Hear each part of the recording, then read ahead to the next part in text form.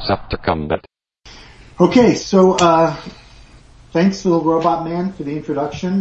This is Advanced After Combat, podcast about wargaming, the war games we play and our experiences playing them. I'm Dave. On the podcast is Jason, and Hello. we have a new development.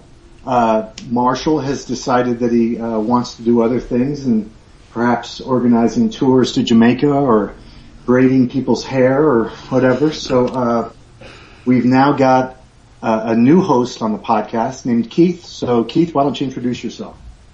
Hello everybody, thanks for the introduction. My name is Keith. You may recognize me from Board Game Geek, where during all of 2013 I wrote a blog a day called The Everyday Gamer. So you could say my life is a bit of an open blog.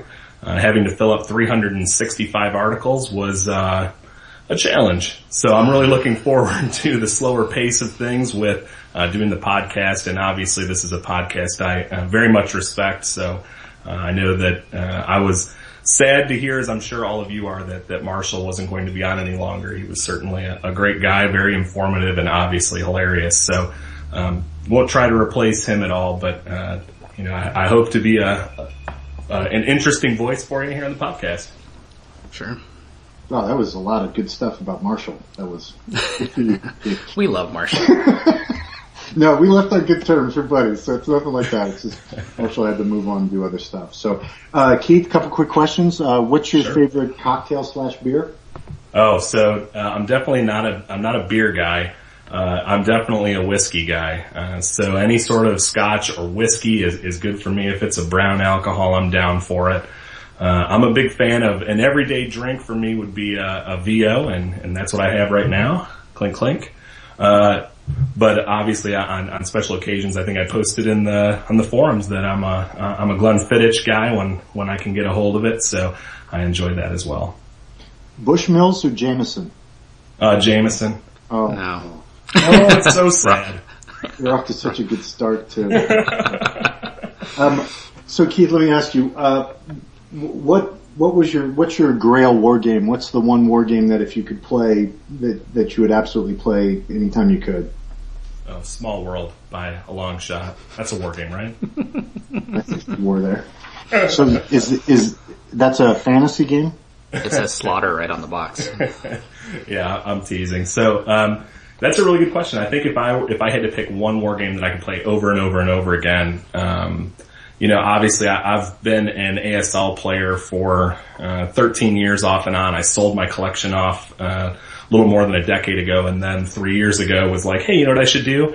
Pay double what I paid originally for this and start buying it all again. So the reason I do that is because it's infinitely replayable. I mean, if you start looking at the number of scenarios and content available for it, it's just staggering. I mean, it's more than you could play in a lifetime, for sure, which is really a good thing, I think. And then also there's a really big group of local players around here who are huge into it, and there's a local tournament that happens here every March. So it's really well supported and easy to find face-to-face games for me, which makes it a huge plus.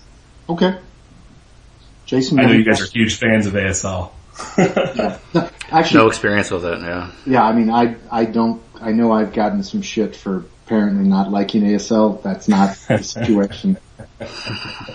I have played Squad Leader, the original, and I would say I just don't have a lot of experience with it. I have read the rules, I have, kind of looked into it, but I've actually never gotten very serious about playing it, so. Yeah, I think I sort of lucked out because I was able to, in both cases back in, 99 when I originally started getting into it. And then again, now as I sort of started playing again, because of the availability of face-to-face folks, it's really easy when you're playing just to go grab somebody who's been playing it for 25 or 30 years and say, hey, I need you to tell me how this works. And they come over and walk you through it. So that really lowers the barrier to entry on it. And also, I think there's some merit to, you can get a game of it in, no problem, at a game store in 3 hours.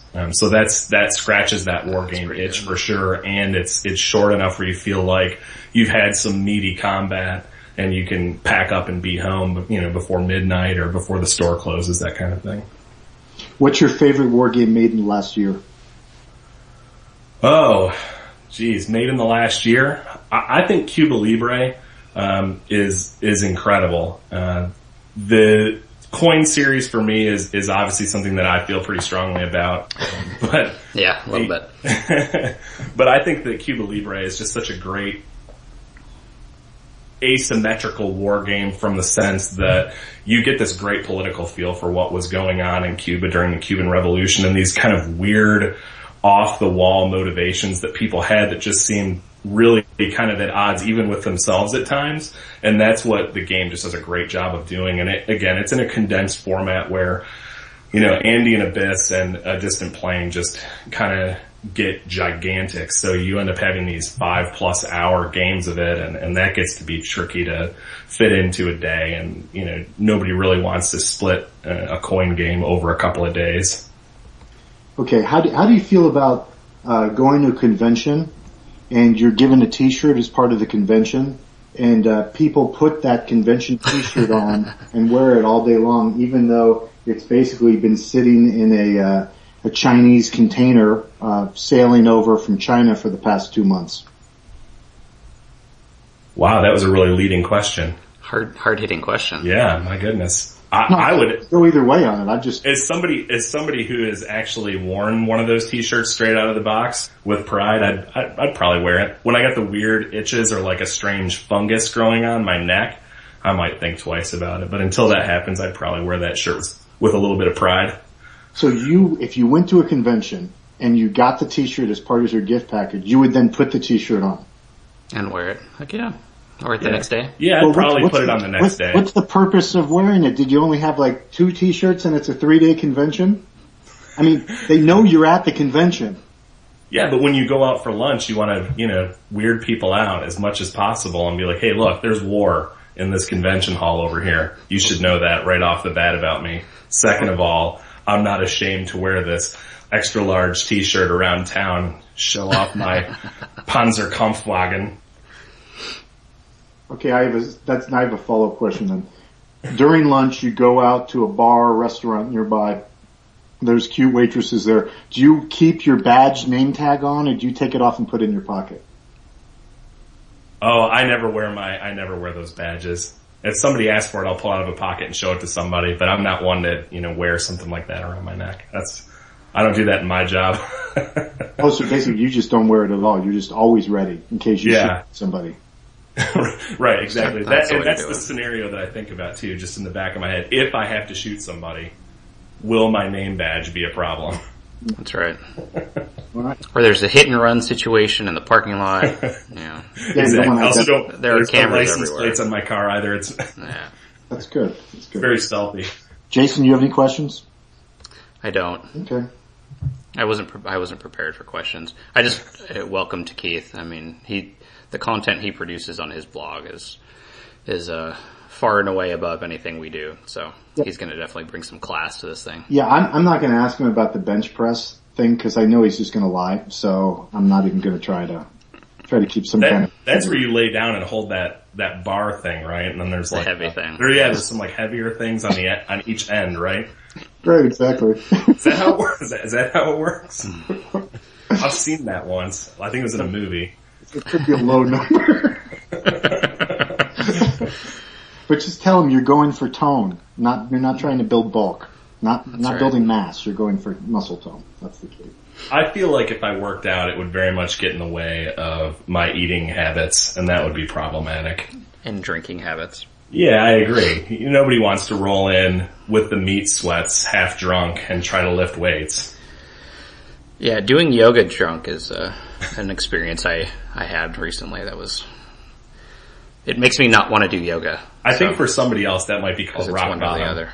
Yeah. Yeah, that's far from bottom for me. Okay, so what about games? What games have you guys purchased recently? Jason, you got anything? Well, this kind of goes into talking about New Year's resolutions. I don't know if you guys do this. I tend not to. If I need to make a change in my life, I want to make a change. I don't need to do it on January 1st, but I did, with the new year, say I'm not going to buy any games for a while. I have about 15 unplayed games sitting on my shelves that I need to attend to before I start buying anything else. And I kind of left the caveat for myself that pre-orders are okay. And I think, Dave, we talked about this on the last podcast. Pre-orders are okay. Well, January 11th, I got an email from Noble Knight Games. Hey, you're where there is Discord is here if you still want it. Sure. How much is it? Oh, it's $140. Okay, yeah, I guess I still want it. So my resolution lasted about 11 days. My only recent purchase is where there's Discord. Well, the pre-order. The pre-order kind of Falklands War only cost them like $140 to fight, so you paid pretty much real price for that conflict. Yeah, I think so. Yeah, I treat the pre-order as my own self-control. Like, you just put in all the pre-orders, and then whatever, they come up when they come up, and you can't fight it. You just gotta... Yeah, it's there. It's out of my control. So, that's the only game I've bought, and probably the only game I'll buy for a little while. And that's a solo game? It's a solo game about... Falklands. But yeah, the Falklands, and I think it's 85, right? Crickets. 82? I think it might be, I think it's earlier than 85. Yeah, I think it's 82. But that's it for me. What about you, Keith? Well, I'll run down what I've done in 2014 so far. My Sales of Glory stuff came, so obviously that was an awful lot of stuff. And that was fun. I've had a chance to play that a little bit. Was that a Kickstarter? That was the Kickstarter, finally shipped out, and from what I understand, it's still shipping to people like in Germany. I mean, it's been an epic shipping thing from them, which has been a whole other subject. But so yeah, Sales of Glory plus all of the extra ships for that. Pensacola, somebody listed it as a buy it now in sealed on eBay, just insanely cheap. So I couldn't avoid that. So Pensacola, which is part of the Great Battles of the American Revolution series. Hedgerow Hell, which is the second ASL Deluxe module. Again, somebody had that really cheap, and it just kind of struck me as, oh, I can snag that. And they have some cool little armored fighting vehicle cards in it that give you a nice rundown of some of the stats. Skirmisher 1 magazine, which supports the Great Campaigns of the American Civil War series. Was able to pick that one up. A couple of ASL scenario packs. Last Chance for Victory shipped, which I've been kind of working through and have been really kind of enjoying that, although I'm still too early on to have done anything exciting. An old SPI re-release from TSR, Firefight, picked up as well, along with Freedom in the Galaxy. So one of the guild members had posted that they had that, and I watched some of the Calendale videos, and Enrico seemed pretty jazzed by it, so I snagged that one as well when I was able to. But that's been January. Now, Freedom in the Galaxy, that's obviously who's making? Is that a naval or like an exploration game, or what is that? It's Star Wars. Yeah, it's basically the game Star Wars with some very loosely based names that effectively give you a good chance to know who's who. I might try to do a little reskin on it and just make it Star Wars. We'll see.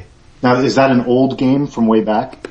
It is. So Freedom in the Galaxy, it looks like was originally released in like 79 by Avalon Hill. So there was this period at Avalon Hill where they just did a ton of like fantasy and sci-fi game releases, and it was from like 77 through maybe 81.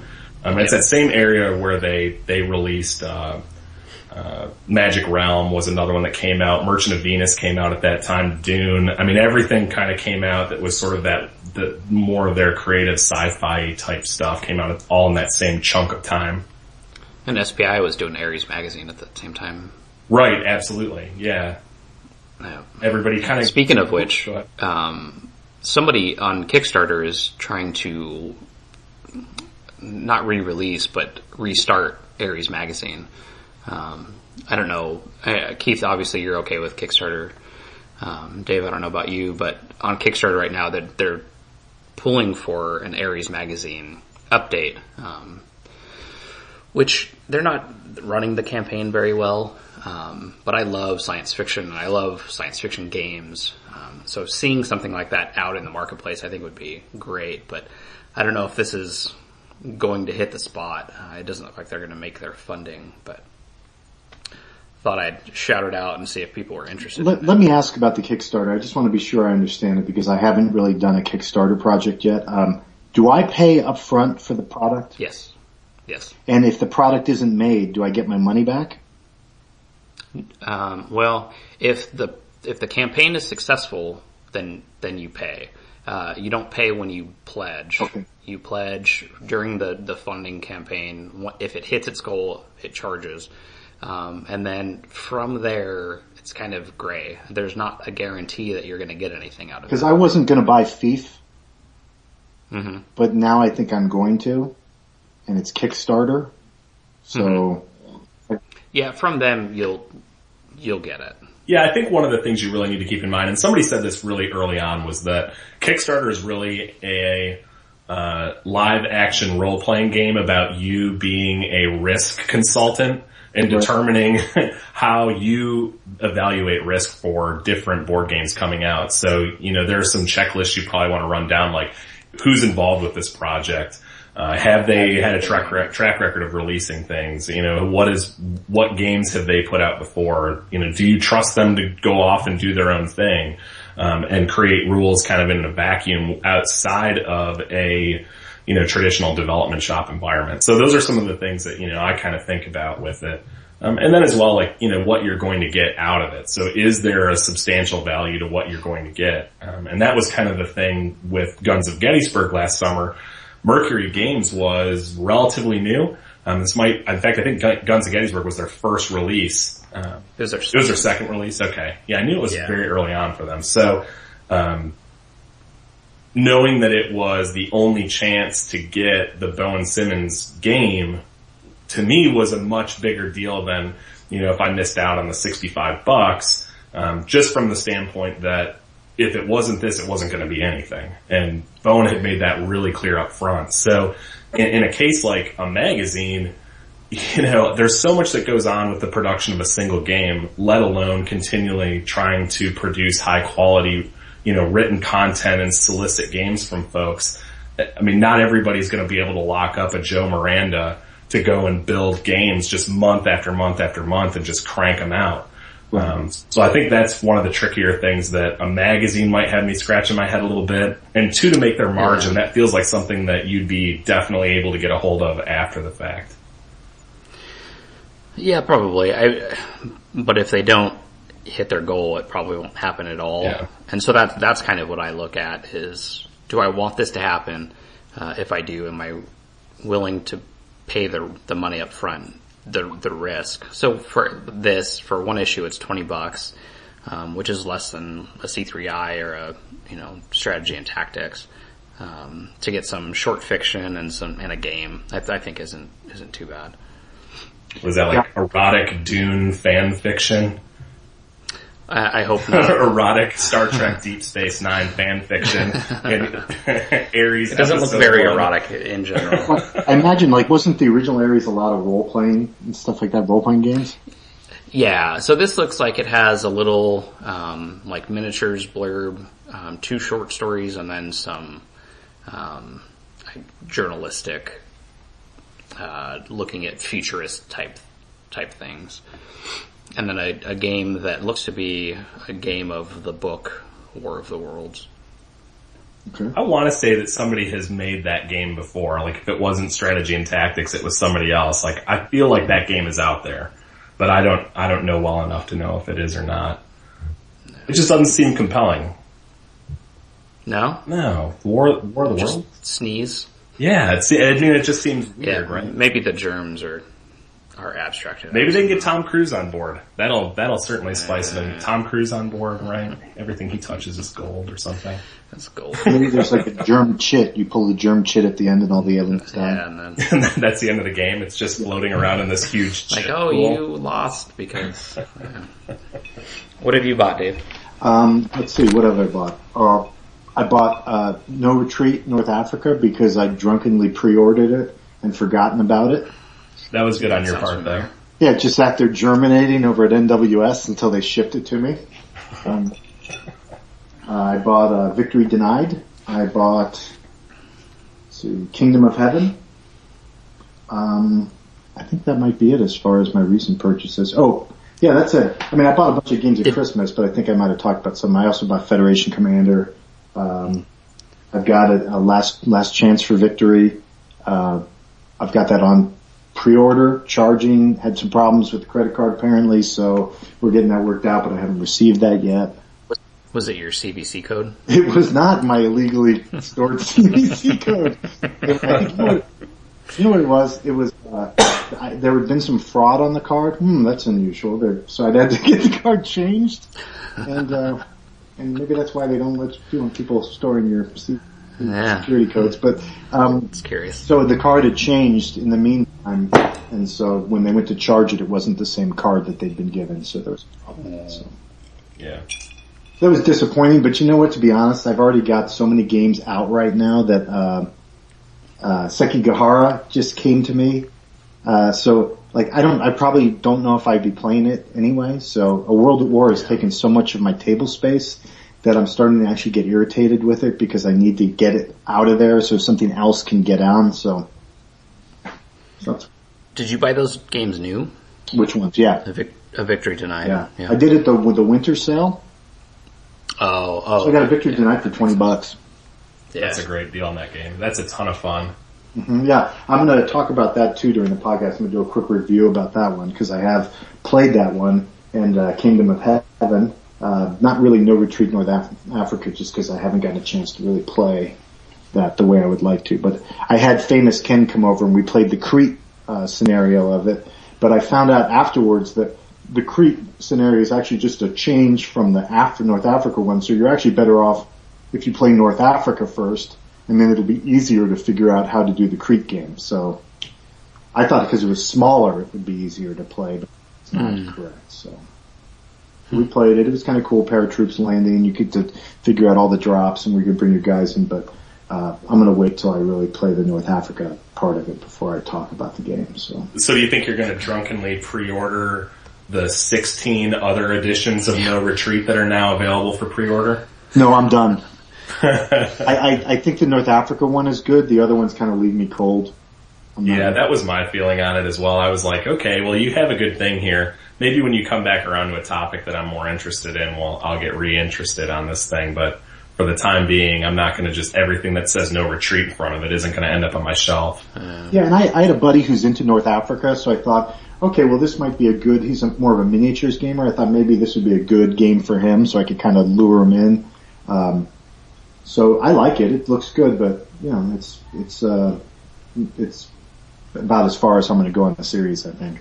Sure. Well, remember that STS is going to have a nice big North Africa treatment, 5-mapper North Africa treatment coming out sometime in the next year or two. That ought to be exciting. I think Dean Essig and the gamers are working on that one. Yeah, I haven't done too many of the games from that series, the SCS series. So I can only do so many series. That only has 8 pages of rules though. Yeah, it's probably a little simple for you. Yeah, but I mean, I don't want to get carried away and be all over the place. So I'm kind of trying to structure my goals. I do like the MMP games because you can kind of learn the series rules and then continue to play the games. So yeah, that's an advantage. But I just went berserk on the GMT pre-order thing after Mike had posted that thing about buying Fire in the Lake? Yeah. So now I'm hanging on to about 8 different pre-orders. So. Well, don't forget that they, in their January 20th, and this is just, I guess, more of a PSA, there is pretty much a guarantee from GMT that they're going to print 4 out-of-print CDGs this year. And the games that they had listed are kind of languishing in the P series, and Washington's War wasn't sold out everywhere until like right around Christmas time of 2013. So, those are some opportunities to get in on some games that if you, Path of Glory is one of them, I think, as well. Empire of the Sun, I think, is in there. I think For the People is in there. Yeah, I think the games are Empire of the Sun, For the People, Paths of Glory, Successors, and Washington's War. I think those are the ones that are listed there. So basically all of them are going to get reprinted except for one. unless they are just saying, hey, these are some examples of CDGs we're looking to reprint. But that's an opportunity if people are kind of interested. And what I thought was most interesting about that posting was that they said, well, hey, look, you can put in your order on this and tell us that you're interested. But oh, by the way, if you ever feel like you want to back out even before it's charged, you can go and do it. Which I thought was really interesting for them to not say like, hey, we're looking for commitments. I think they're really just sort of looking at the P500 series as like, hey, okay, we're going to start off this and everybody go and vote or something. Yeah, which is what it is anyway. Yeah. Here's the things we're going to print eventually. What do you want first? Have they done that before where they printed one that didn't reach the 500? World at War. Yeah, they've done it a couple times. Yeah, World at War last year was like that. I mean, that was one that was not even really scheduled to print. I put my pre-order in for it thinking like, oh, well, sure, this is going to print sometime. I'd love to have it. And then they're like, oh, by the way, we'll have it in July or August or whenever the heck it came out. And that was kind of a surprise, a good surprise. But I think that happened because they're going to be releasing an additional expansion for that, which allows some pre-war build-up and some things like that are going to be coming out. So. Yeah, Gathering Storm, right. Yeah, I've got that on pre-order. I've got both Next War games on pre-order. I've got, what else? I've got Fire in the Lake. Fire in the Lake on pre-order. I've got a Hoplite on pre-order. Oh. You didn't pre-order Fields of Fire. I did, but did you? Nice. I went with the Marines one. The Vert Volume 2, yeah, definitely. Yeah, I didn't go, what's the other one? Ninth Infantry Regiment? Yes, I think. It's sitting behind me, but I'm too lazy to turn around and look. Yeah, I think that's the Manchus. I didn't fight with them, but I worked a lot with them, so that's kind of a regiment I like, but I want to do some Marine stuff, so I haven't done any Marine games. So that's it for me pretty much for buying. Thief is something that's really tempting me. I was irritated though that they didn't do historical. Like, it's France, and there's all these provinces. You could very easily just made it a struggle between some dukes during the 100 Years' War in France, and I think they chose imaginary fiefs, and that to me kind of turned me off a little bit. So what about it has you interested? Oh, the components look awesome. I'm pathetic. I saw, they had to, Keith, I think I was looking at your blog or something. It looks like a Euro game. He had a picture of like some castles or I'm like, oh, I'm buying that. Yeah, they're gonna print, so for $15 as an add-on, they're printing 25 to 30 millimeter plastic components for it that represent all kinds of stuff that go on the map, which gives it a really cool 3D look to it. And the cool part is, regardless of where you pledge, you can buy that. Yeah. So it ends February 10th, so I'm basically playing a game of chicken with that Kickstarter. Yeah. I'm about half a bottle of Bushmills away from ordering that thing. They're 10 times over their goal, so it's gonna print. Now, I have till the 10th, right? So if they can't just close it. It ends on the day it ends. Yeah, you have until the 11th at 2 p.m. Oh, and the other thing I bought, I got a Napoleon at Leipzig, the old Clash of Arms title, 3rd edition. I bought it off Facebook. Oh wow, where'd you find it on Facebook? They've got a War Games Marketplace group on Facebook now.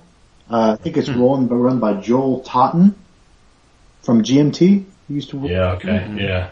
And, man, this is a game I got for $25. It is a classic that I played when I was 15 years old in my basement in New Jersey, and, has those great hand-drawn maps that I always loved, and, so for me it's a nostalgic order, but I haven't been able to find there's 5 editions. This is the 3rd edition that has these really, it's the same edition I played when I was a teenager, so I was like, oh, that's great.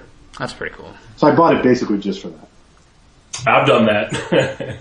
I'm not a huge fan of the 150th anniversary Gettysburg from Avalon Hill, the one that came out in 1988, but or 125th rather, but that was one where I was like, this was the game that I just spent every single rainy day playing with my friend down the street. There's not a chance I can't own this. That would be ridiculous, so. I feel the same way about Victory Games, The Civil War.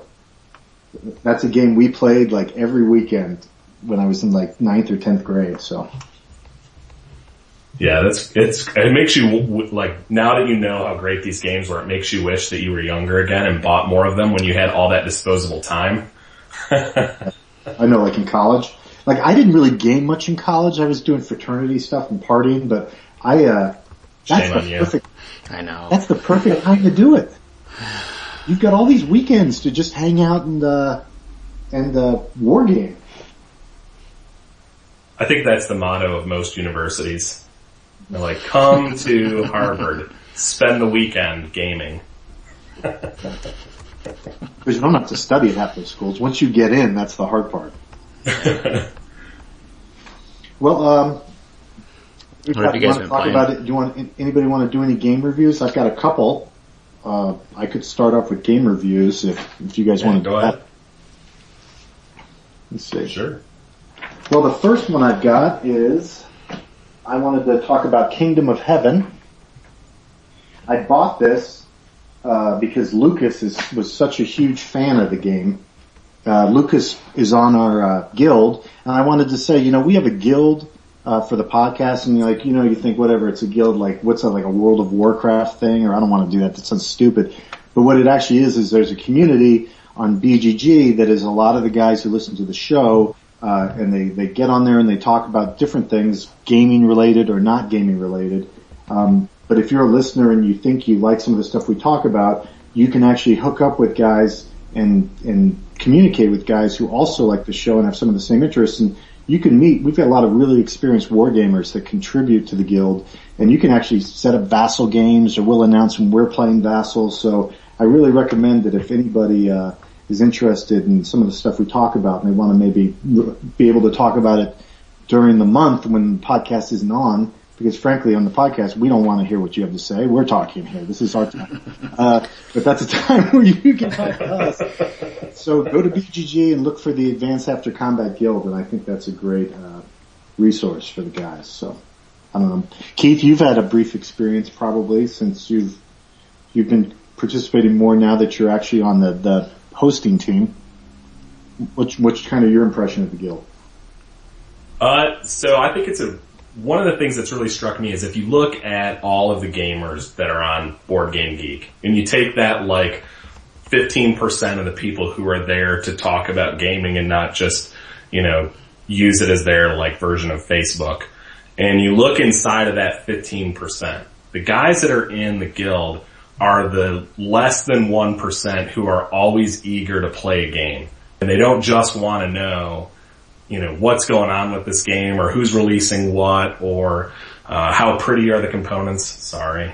But they want to know how the games actually play, and they want to hop on Vassal and play. One of the things that unfortunately hasn't worked out for me yet is I've had a lot of people contact me and say, hey, let's hop on Vassal and play this game. And I'm just like, I can't. I feel bad when I have to turn folks down for it, but I promise I will. We'll get some Vassal games going. I'm not a huge fan of playing Vassal myself, but I love Vassal and think it's one of the best things that's ever happened to board gaming. So I'm excited, and I think that's one of the cool things about all of the guild members.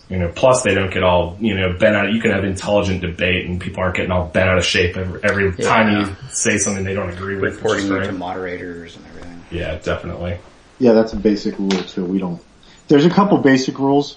Just first is if you post something and it's infuriating to people, don't delete it then, because then that just confuses things. If you want to post something up there, stand by what you posted, and don't report people. If somebody has to get reported, maybe we'll do it, but otherwise, I think people just have to be able to handle it. And I thought it was good. So far, any arguments or debates have been pretty reasonable. So I mentioned it because Lucas is on the guild. He turned me on to the game. Kingdom of Heaven it's about the Crusades. So it's a card-driven game, and it is point-to-point, like area movement. It's got some really good components. I really enjoyed the cards. I thought the cards were very colorful. I really liked the aspect that the cards added to the game. Some CDGs, when you play them, they're basically just giving like ops values, or they don't seem like they really have a great flavor for the game. But I thought that whoever designed this game really spent a lot of time making sure that the events really reflect the historical things that happened during the Crusades. Every card has an ops value. Every card has an event on it that can apply. They also have siege events. Every card has a siege event. Some events might be battle events. Some events might be responses where you can react to what your opponent does. But yeah, the play is very exciting. If you're into the Crusades, it's definitely a game that you'll want to buy. I thought the components were nice. The map is attractive, and there's maybe like 5 or 6 different sides to the game. But while it looks like there might be a lot of counters initially, the truth is there's 8 or 9 scenarios or something like that, and most of the sides don't play in certain scenarios. Just as as the Fatimids are involved, then those forces are there, or if the Byzantines are involved, then their forces get into the game. And generally, the way the game works is you get dealt a hand of cards and you have your troops out on the map, and then you alternate playing cards. So you can play a card for ops value or you can play a card for the event. And when you have ops, you can move your stacks, but stacks can only move, basically it's a similar system that people are used to with card-driven games, where if a card has an ops value of 1, then only a leader with an initiative of 1 or strategy rating of 1 can activate on that card. And if a card has an ops value of 3, then leaders with 1, 2, or 3 can activate. So the cool thing about it, though, is there's also command ranking, which represents kind of the way the nobility structure was. So you can activate a high-ranking leader who has a very high command rating can be activated to move, and then he can also, underneath him, activate a bunch of nobles who are much smaller in rank, but then they in turn can activate guys. So you can, one big king or emperor in a stack can then move, 20 to 30 units at once by just having a command structure under him. So that was kind of realistic in that sometimes the high-ranking guy in the stack is not necessarily your best leader. So, like a lot of times you might have a very high-ranking king who has a very bad ops value. So you move your stacks, you fight battles, you can besiege castles or cities, you get victory points for capturing certain objectives. At the end of the turn, what's interesting is there's a mustering phase and a redeployment phase at the end. So basically, at the end of a turn, the troops go home. Like half of your troops, they have to go back to their farms or whatever they do. They actually leave, go off the map back to your force pool, and then get mustered back at the beginning of the next turn. So it gives a real advantage to the Crusaders, because the Crusaders, they don't really leave, because they don't have to go to farms or anything. So, for example, if you're the Muslims and you're conducting a siege, when the turn ends, you have to send some of your troops from your siege back, go off the map. Meanwhile, the Crusaders can just stay there, because they don't really have anywhere to go. The battles are pretty straightforward. There's rules for attrition. Muslim cavalry forces can shadow Crusader armies and move alongside of them and force them to lose strength as they move. There's naval rules. There's a cool aspect when you do a siege where you might play a siege card and then the defender plays a siege card. Then the attack, becomes a whole string of playing siege cards, and you're basically trying to reduce the resistance factor of the castle you're attacking. And when you do finally decide to assault that castle, the end resistance factor is the shift bonus that the defenders get. So there's kind of a whole dynamic where you're playing card after card to try to reduce them. Meanwhile, they're trying to thwart your efforts to reduce them. And in the end, you do your assault. And while that's the only action you did, out of 7 cards you had, you might have burned 4 to 5 cards doing that siege. So it just shows that your resources are being exhausted by this one major siege you're trying to accomplish. So I thought it was really great. I played a couple games of it. Let me see, I'm not quite sure how many scenarios there are with it. Let's see. Let me go over I took some notes from some of the games I played. Do you guys have any questions about the game? The dynamics or? Yeah, so run through the siege process real quickly, just at a high level, because I think that's something that is really kind of cool about this game, since that was such a huge feature of the Crusades. So if you want to give like a really high level overview of that, that'd be awesome. I think that benefit. Yeah, basically what happens is there's two types of locations that can be besieged. Castles, which are counters, or cities, which are on the map. So there's maybe 10 or 11 cities that are like walled cities, and then there's castles, and you can actually put castles down. I mean, so castles basically are a unit that's present for you. And one of the cool things about the role that castles play, they're both categorized basically as strongholds. Strongholds can protect you from attrition, and they can also cause attrition to the enemy. So the Christians can move past Muslim strongholds, but they suffer attrition for passing them because it's kind of like the castle's garrison can raid their supply lines. So castles offer you kind of a safe haven where you can get your supply back, and so castles and cities become very valuable. Oh, and one point too, before I say any more, because I forgot to mention it, is one of the cool things about the game too is while some of the forces are Muslims and some of the forces are Christians, it's quite possible to have a Muslim nation fighting on the side of the Christians. And through diplomacy, you can kind of play certain cards to sway. So you could have the Syrians decide that they're going to fight for the Christians in a particular crusade, which occasionally happened. I mean, there was a lot of dissension between the ranks. Or the Latin Franks or the Byzantines might go neutral, and then the Christian player can no longer control those technically Christian forces because that nation has become neutral. So I thought that was kind of a cool aspect of the diplomacy. Definitely. Okay, so sieges. Basically, your army marches and goes to a castle. The first thing it's going to do is it calls for surrender. There's a chance for it just to intimidate the castle into surrendering. If the castle has a particularly low resistance factor, maybe because there's no units in it, or there's a variety of modifiers that can affect it, there's a chance that it might just surrender to you based on a die roll. Now, if you try it and you fail, there's a marker that keeps track of the number of failed calls for surrender for you, and that becomes a negative modifier for further calls for surrender. So if you go to a castle and you ask it to surrender and it doesn't surrender, then the next castle you try to do that to is less likely to surrender to you because they're like, well, shit, that other castle didn't surrender to you, why would we? So and it also impacts their decision whether there's an enemy army nearby. So if I'm Christian and I'm trying to call for surrender on a Muslim castle, if there's a Muslim army within a move of that castle that's at least half my strength, they're less likely to surrender also because they say, oh well, there's a relief force potentially nearby. Yeah, I think that's one of the really big things about any sort of war game in particular is that the DRMs are sort of the make or break for things because that's where you get that level of like plausibility where you look at it and you think, well, these better make good logical sense or that suspension of disbelief is just gone.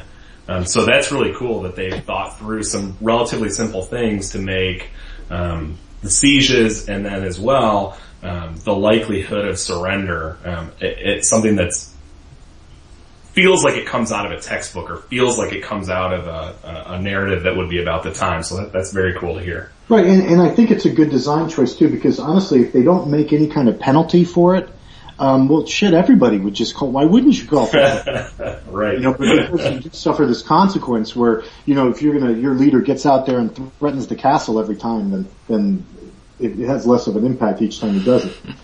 So once you call for surrender, if there's no surrender, then you try to blockade the castle.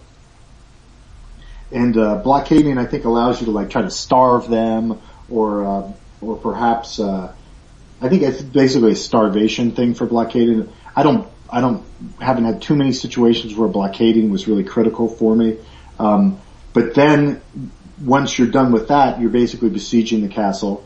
Then on your next activation, you can decide to do what's called a siege event, and you can basically play siege cards. Every card you have in your hand of 7 cards usually has a siege event that says basically whether it's an attacker or a defender action and how much manpower it requires to do that action.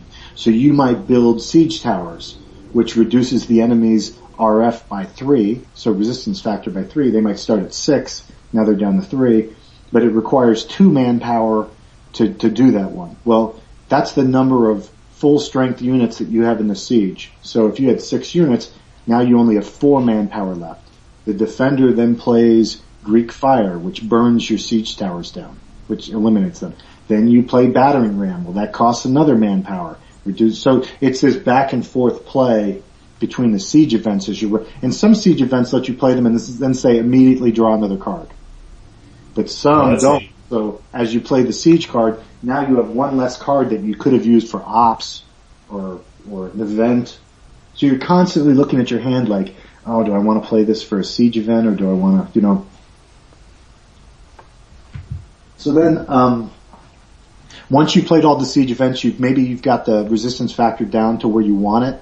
At that point, you can then decide if you want to assault the castle. And it's basically run like a combat. Defender gets a DRM bonus for the combat, but, and you're shifted, you suffer shifts in column strength against you based on your, how much resistance is left in the castle.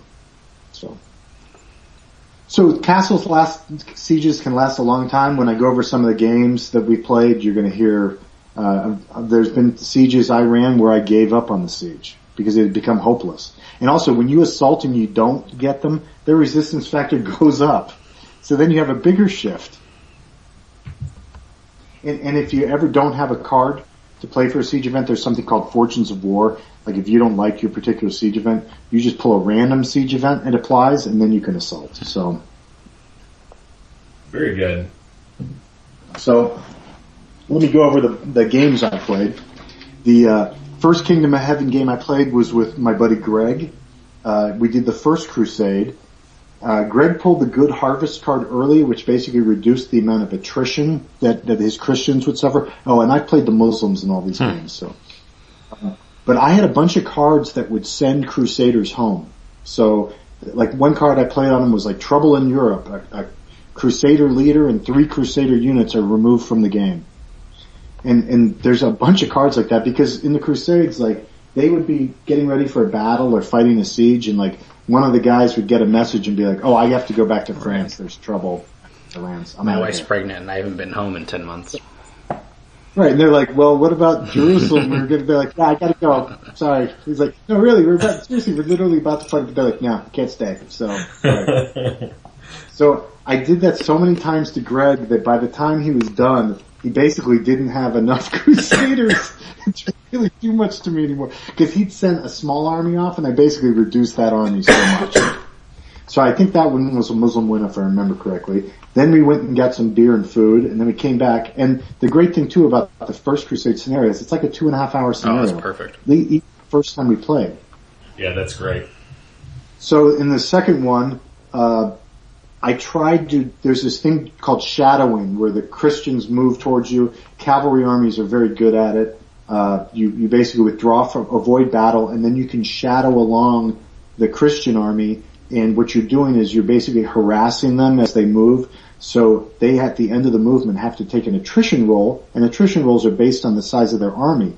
But if you're shadowing them, it's the size of their army plus the size of your army that they pay the attrition for. So I was like, that's awesome. I'm definitely going to do that because that sounds very, Muslim-y in that period, to be killing their guys who are trying to go get water and stuff and as they're moving. Unfortunately, all the Muslim leaders in the First Crusade suck dog balls, and I was not able to avoid battle, and Greg just destroyed the Muslim army, and so then I couldn't shadow him at all. He had this card that was called Cow Castles, where when he wins a big victory, he then plays the card, and 3 of my castles become his castles. Oh, jeez. Which was devastating. And then my army's gone. So then he marched to Aleppo and Antioch, which are 2 major victory point cities, and called for surrender to both of them, and they both fucking surrendered to him. So that was a complete disaster. And so I learned from that lesson, I said, well, I lost my army. So the problem was my army wasn't around to kind of boost the confidence of the cities. So maybe if I keep my army in existence instead of risking it in battle, I can support the cities so they won't surrender and I'll have to besiege them. Okay. So in my third game, I played Lucas. Held my army, my Muslim army back more. The Christians again came out through Asia Minor. They besieged both Antioch and Aleppo again, but I just barely held on, and by the end of the game, Lucas was not able to take either city. So that was good.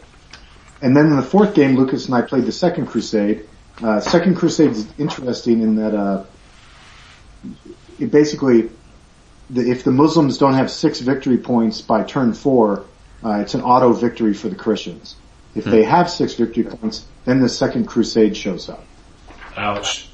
So I captured Edessa right away as the Muslims, and then I was so I had my 6 victory points I needed after turn 1, and I was kind of staring at a bunch of like Latin Frank forces that were very small. So I got cocky and built up a really big Muslim army, tried to besiege Antioch, failed. I had to actually give up that siege. Then I tried to besiege Aleppo, failed at that one. And then Lucas, at the end of turn 4, that fucking bastard had a 3 ops card in his back pocket on the last act, played it, recaptured Edessa on a surrender, and then because I had less than 6 victory points, it was an auto win. Nice. And no crusade ever showed up. So.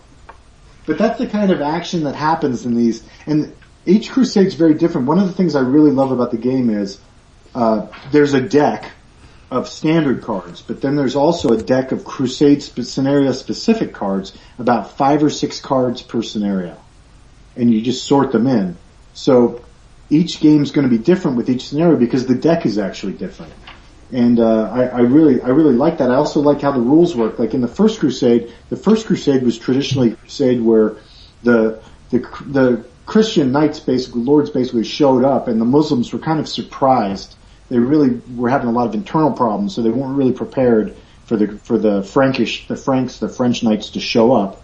But the French knights were kind of out for their own interest. So there's a rule in the first scenario where if you capture a city, one of the leaders from the Crusaders has to stay there for the rest of the game. Because they would be like, oh yeah, okay, I got Edessa now, well good luck guys, I kind of have my little fief here, and they're like, no, we're still going. They're like, no, I'm good, I got my stuff. I'm not going any further. And so that's kind of a cool rule. The guy who made the game, I've been reading the history of the Crusades, I think by Runciman, I think is his name, and this guy who designed this game understands the Crusades flavor. This is one of these CGG games where the cards add something to the game. They don't become this weird thing where you're just kind of waiting around to see which cards are being played. The events really force you to make a lot of tough decisions, but they also really make you feel like you're making the decisions that the leaders at the time had. So I think it's just fantastic as far as the flavor and really conveying the feel for the Crusades and giving you so much fun during each Crusade. So very different from the other. So that's very nice. So what's your rating for this? I mean, it sounds like pretty positive. Yeah, I would say, honestly, I would say considering it's a Crusades game, I'm actually going to give this game a 10. Wow. What? I think it hits all the right. Wow. I think it hits all the right points on. It's absolutely an excellent game. I don't see any issues with it at all. My experience with card-driven games is that generally in the beginning you play and you play against somebody and you don't know what the cards are, so you might get fucked over because it has a card that screws you.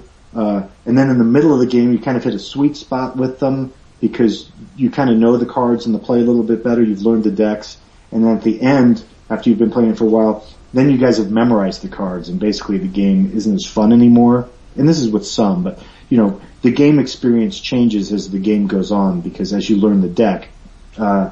This game I felt like I think it's one of the best CGGs I played, and I wish the guy would design more stuff for like maybe the 100 Years' War or other medieval periods, but I just don't know. Maybe it took him so long to make this one that's never going to happen. So I would give it 10 for quality, and I would say it's probably 4 or 5 beers. 4 or 5 beers probably. So all right, that's it. So I recommend it. Apparently. That was a lot of talking by me. I think that was a better rundown than almost anybody else has presented on the game though, so very good. Well, all right. I'm glad you asked about the sieges because, you kind of run through, like, I try to just get the table of contents and go through them, but yeah, that's interesting. Okay, cool. So, what about you guys? You guys got a game you want to review? Jason?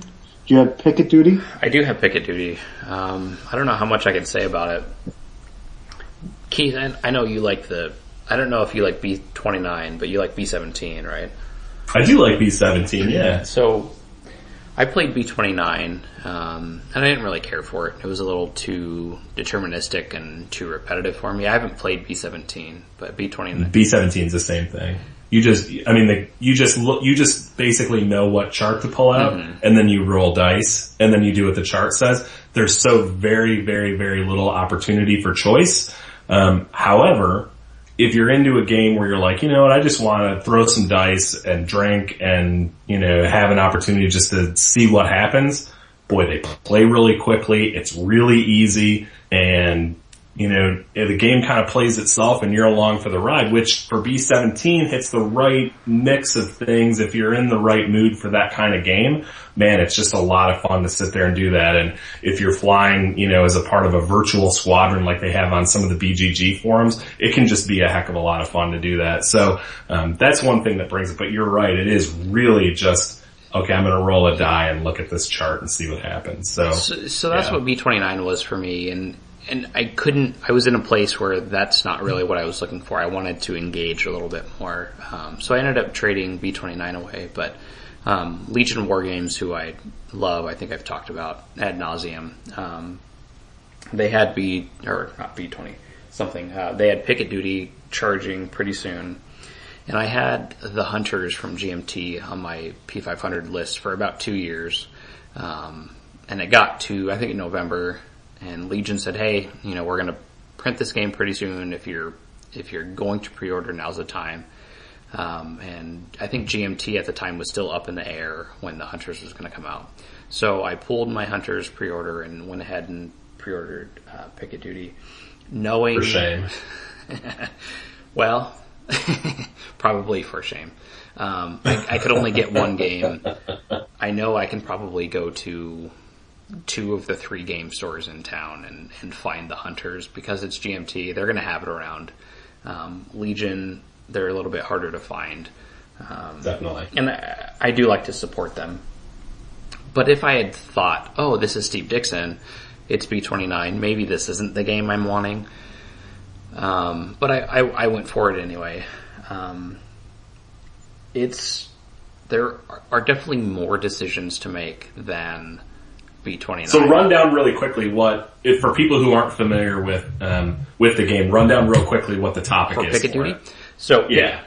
Picket Duty is, in 1945, the U.S. Navy sent destroyers out to kind of, be scouts, not really scouts, but more of a fence for the invading fleet, to protect against kamikaze. So they would set up radar, and kind of, were baiting kamikazes to attack them. So you're alone in the middle of the ocean on a destroyer by yourself trying to defend your little destroyer against waves and waves and waves of kamikazes. So this is Okinawa, and this would have been part of a carrier battle group. They would have been that outer ring of the carrier battle group, right? So before kamikazes got in to do some damage against carrier groups or troop transports or anything like that, attack these small ships that outer are line, right? Considered expendable. Right.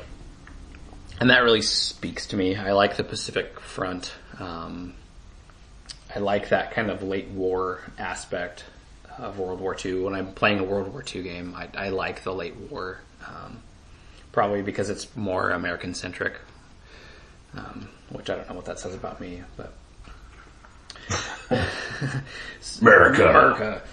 So, I get the game and it's absolutely beautiful. The map is huge and luscious. It's laid out in a way that really makes sense. There's a yeah. Let's explore that. What exactly does luscious mean? The components feel nice. The map almost you talk about feel nice plastic. What are you doing with this game? It's luscious. It's Legion. Hey, man. Keep your hands off that Dave counter. They treat me. I saw the Dave counter. It does have a Dave counter. And I was first one you try to shoot down every time. The Dave counter and I had a rendezvous. Below decks. Before there was a fire on the decks, we went below. There's a fire below the decks. So it's a destroyer, kind of the bottom half of the map with attack vectors. The top half of the map is just charts, not charts, but tracks, keeping track of what's going on the ship. I open the rules and sit down to read them, and they make enough sense. On my first read through, I'm like, okay, I sit down to read it. That's a sterling recommendation, by the way. Yeah, I mean, well, that's good. My first read through, they made enough sense. They made enough sense. Well, especially after Guns of Gettysburg and some of these other games, enough sense is enough for me. Fair enough. You're right. I'll go with that. But then I sit down to play, and some of the things during setup aren't quite as black and white as maybe they should be. I was able to play the game though, and that's, for me, really, that's all that matters. If there's enough information that I can play it, I'm not gonna really complain about it. Like, what's an example? Of not being able to play it? Yeah, no, you said there are a couple not charts, I keep saying charts, there's a couple tracks that aren't addressed in setup, for modifiers on die rolls, different radars that it doesn't say where the counter for this goes, things like that. So there are counters unaccounted for in the setup, which is fine. I didn't run into anything where that was game changing or game stopping. But the intro scenario, and it's very upfront. When I play games with scenarios, I play scenario 1 first. So scenario 1 is the end is near, June 7th, 1945. And you're assigned to Picket Station 1, which it's on the map as a picket station. You play one phase. So the typical game, each turn is 3 phases. It's morning, noon, and night. And you play through that turn, and then you go to the next turn. Each scenario has a certain number of turns. However, this intro scenario is supposed to just teach you how to play the game. And it's one phase. Okay, fair enough. So you set up and you basically just walk through the tables. You start at the beginning. Now, Jason, let me stop you for a second and ask a question. Okay. I saw you done a video of the game. I did. Now, there's a map of a ship, and it looked like there were counters on your ship. Yep. Are those like guns? Yes. So there are guns on the ship that you can assign to the planes that are attacking. Surrounding the ships, there are attack vectors that the kamikazes are going to come from. There's an attack vector and then a low, medium, and a high attack vector. Now, are you keeping track of like your crew, and are you assigning crew and stuff? There's crew that you can assign. I didn't run into using them very much. So the crew kind of, there's a commander, there's repair crews, there's communications officers. Because I guess what I'm wondering is, you've got a ship, and the map is the ship. So obviously you're not moving the ship around. Right. What do you have, besides rolling on a bunch of tables and being like it's a choose your own adventure, like go to page 33, 4 kamikazes attack you. What control do you have as the player over what decisions do you make as far as, besides I'm going to shoot this gun at that guy and I'm going to shoot that gun at that? Not much. You can, the crew pretty much starts in designated places. There's a couple, officers that you can put in one of 2 places. But the commander is always in the bridge. The gunnery officer is always in a specific place. And then there are repair crews 1, 2, and 3 that are, aft, midship, and port. Or, I don't know if those are the right words. I wasn't in the Navy, but, so there's not very much choice in that kind of thing. It's like Keith said, you're playing through what's happening to you. You do make decisions about where you're attacking, and then when you do get attacked, you have to repair certain things, and you'll make decisions there about what gets the focus on the repair, but you're not getting really to pick where you're attacking or get to pick even where your ship goes. Your ship's going to kind of follow a course.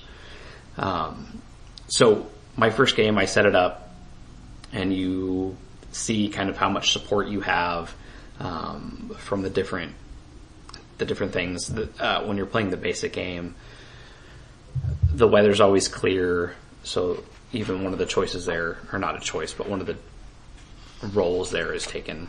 So you go through all these tables, you're rolling dice. You get to where you're finally rolling to see how many planes are attacking you. So I roll on that, and then that takes you to another table, you roll on that. No planes. No planes attack. Okay, well, that's for the whole phase. So game 1, scenario 1. That was exciting. You're 1-0. I won. Hooray. Like, okay. Now you go on to scenario 2. So I start over, like, well, this is supposed to teach me how to play the game, so I want to actually be attacked. So let me start all over, erase everything on my little pencil sheets, go again, no attacks. Like, sweet. Well, I'll just roll again, no attacks. So there are only there's 3 no attacks on a roll of 2d6, but I hit that 3 times in a row. Like, okay, whatever. But you could roll it and be like, fuck that, I'm gonna have to I did that. The second time I rolled again and I got no attacks again. I said, okay, this scenario 1's not meant to be. Let's restart, go to scenario 2. Scenario 2, instead of being 1 phase, is 1 turn. So I finally got some attacks on scenario 2.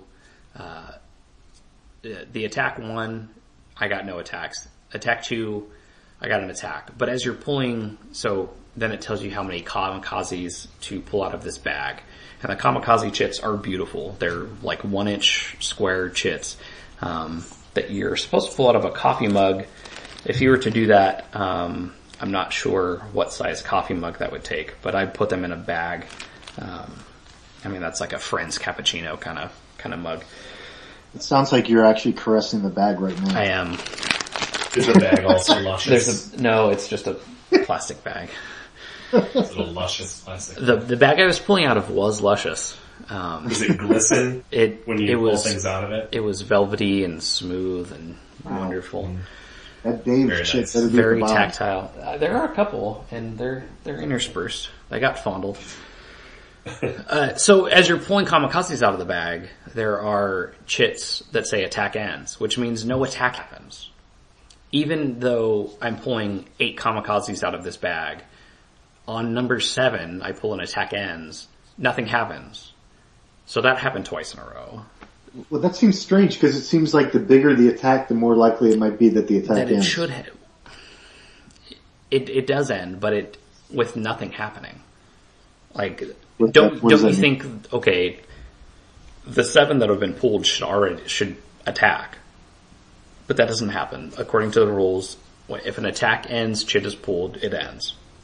Well, now, wait a minute. So, one of the things about this game that I've been kind of looking at is that they're actually fully rewriting an entirely new version of these rules. I mean, is it just that the rules are flawed?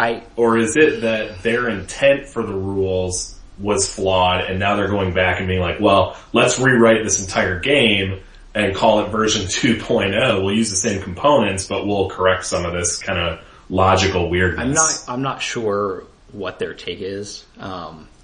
The rules, like I said, they were enough for me to play the game. There are a couple things that aren't very clear or aren't addressed, but they're not game breaking. But the scenarios to me feel like they're not well thought out, or that, okay, here's the rule for this, but if you're playing scenario 1, disregard this, or here's a table for scenario 1. I think the scenarios need to be looked at. I think that the rules in general do need to be polished. I don't know if they're going to use these components for a different game, or if they're just going to clarify what's already in the rules. Sure. I think there are some things that can be addressed, and there are some variants on BGG that say, like, for the 1 phase scenario, ignore all attack ends and all no attack rolls and reroll, which is kind of what I did.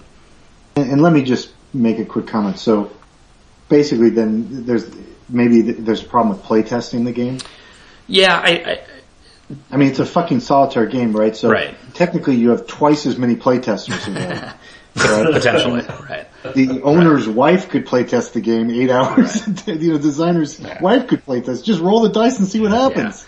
Yeah. And if you locked in a playtest dungeon.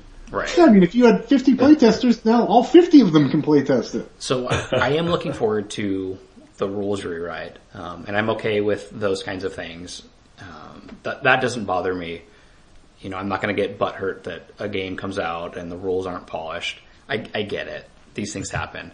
But, you know, there are some issues that need to be addressed. I will say on game number 5 that I played, when I was finally attacked and I finally got to play it, I had a lot of fun. And Keith, like you said, I was along for the ride. I got attacked. Hey, let me take care of this attack. Second attack, I draw an attack ends, nothing happens. Okay, in the middle of this thing, I get a breather, I can address the issues on the deck, put out the fires, you know, get the engine back up again. And it seems like the advanced game too adds a little bit to it that I didn't dive into because I like to start with the basic game.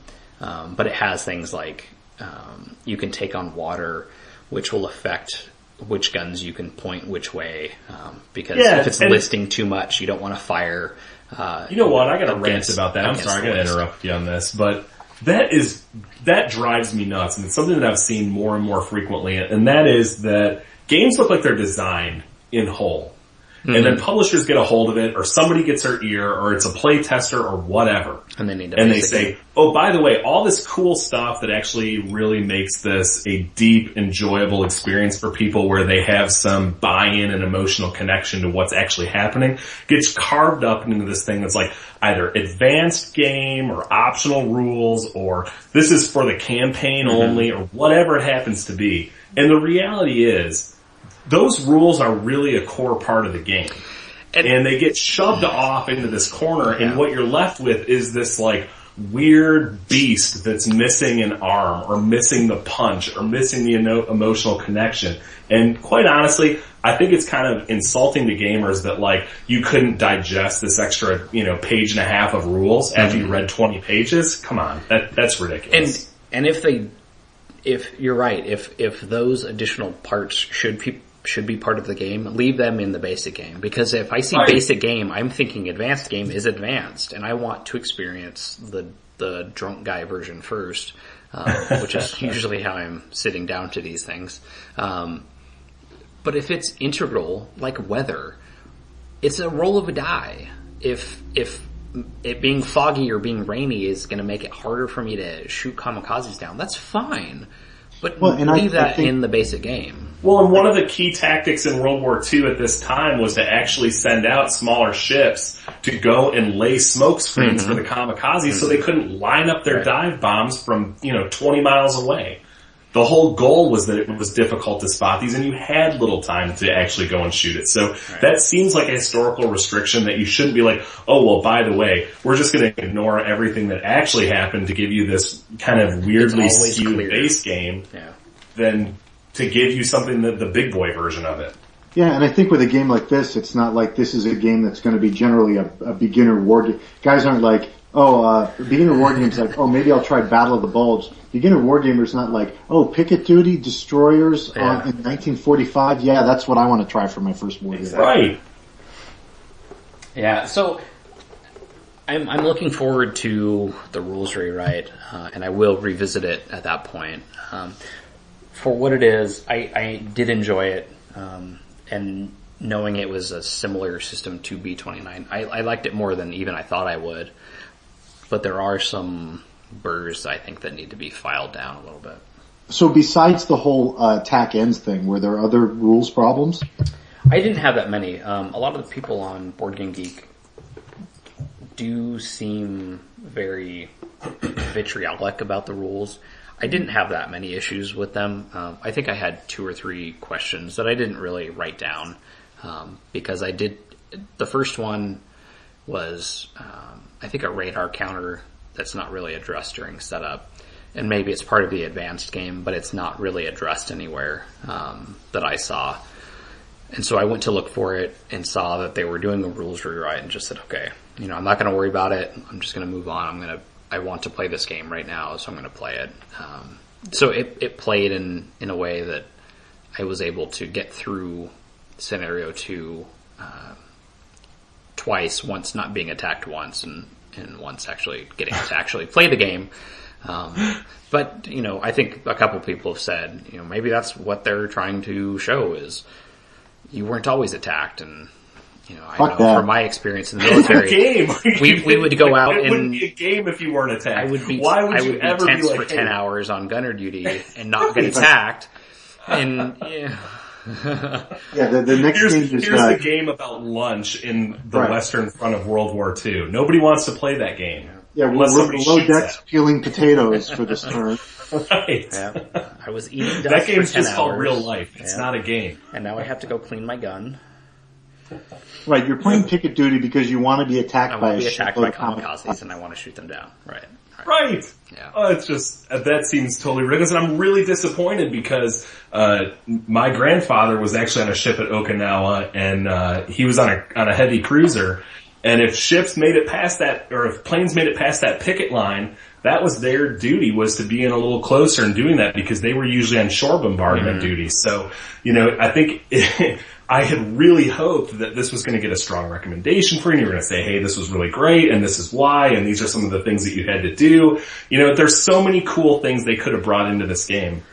One of the things that my grandfather saved, and I had from his World War II time, is they used to give those guys packs of playing cards, and they weren't like traditional playing cards. They were silhouettes of enemy and American planes and Allied planes, and it was just blank silhouettes. Right. And they would do, when they were just cruising, it was time for them to go into a dark room, and they'd shoot those things up on a screen, and gunners would have to be able to identify them instantly. Right. So I think probably smart American pilots would make sure those were well distributed throughout the fleet. Yeah, no kidding, right? So that's one of those deals where it's like, that component of their real life training could have been brought into the solitaire game in a way that, one, would have been really a neat historical experience for people to have. Two, would have been relatively cheap to print a pack of cards off. I mean, Arts Cow, you get stuff shipped from Arts Cow from China for like $20. Yeah. And then number 3, it adds another layer to that game where you have this identification segment where you have planes flying out to meet these, because it wasn't just a destroyer trying to deal with this. No, so I think there are planes. It just fails. Yeah, that is represented. It's abstracted out. It's a counter that you can add to your attack. I will say, only playing the basic game, maybe some of that stuff is incorporated into the advanced game. But if that's the case, I think it shouldn't be pulled out, or don't present 2 types of play. Just, here's how you play this game. It's, it's 20 pages of rules, and you're following along no matter what. It's one of those games that it's meant to follow along. I'm reading setup, I'm reading phase 1, okay, and then I'm rolling on the phase 1 charts. So I'm going to be following along anyway. Don't take depth out of the rules, for the sake of the players. No one's memorizing these things because it's meant to be played. You just created a game that people skip and just go right to the main game. So yeah, and maybe that's what I need to do, and that's probably what I will do once these version 2 rules, whatever they are, get. Well, they only got to the proofreader on the 17th, so. You're looking at, so that's only 10 days with the proofreader to get a feel for how they're working. He's probably going to need, more time than that to make sure that the updated rules actually meet what the player expectations are now. Sure. And the level of silence for the last 2.5 weeks about the game is something that players are just going to get more and more ramped up about, and put some probably pretty unrealistic expectations on what those new rules are going to come back looking like. So it's really a no-win for them unless they can shore up the logical inconsistencies and address some of the information gaps that are in it. Hopefully. I think Legion tries to do a good job of doing that, and I hope they do for this. I wish them the best on this game, but it wasn't really what I was looking for. I'll probably have to go out and buy the Hunters now, which... You make it sound so painful. You make it sound so trying to not buy games. So it's a really cheap game. That thing is like $35-$40. Yeah, that's pretty cheap considering. Yeah, but that's a soldering iron. I'm trying to buy a soldering iron too. Well, too many hobbies. That sounds like yeah, I would say that is the problem. Maybe that's where the issue is. That is the problem. So Keith, you got any games you want to review? Your sales game? Sure, so I can talk a little bit about Sales of Glory. I had hoped to get over to my friend Jared's place and play that face to face with him, and unfortunately life got in the way there. But I can talk more intelligently probably about Rebel Raiders on the High Seas. Okay. I don't know if you guys have talked about that one before. Is that one that... It's one I almost bought. Yeah, it looks interesting. Alright, so Rebel Raiders on the High Seas, Fred Schachter. Here's the game. This is the game in a nutshell. If you've ever wanted to try to take over the Union Anaconda strategy, Rebel Raiders on the High Seas is the game that lets you do that. Okay. So the whole goal of that game, if you are on the Union side, is to put blockades all around the United States and take control of Mississippi. Okay? Real simple, up front, great.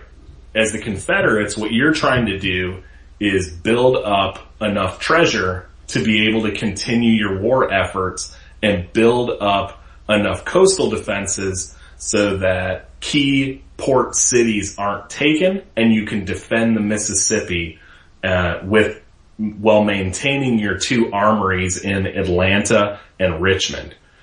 So I think when you look at it from a historical context, the idea is really phenomenal, right? You have this cool setup where you have these really dashing and daring blockade runners who are going to Europe where they have trading partners and friends.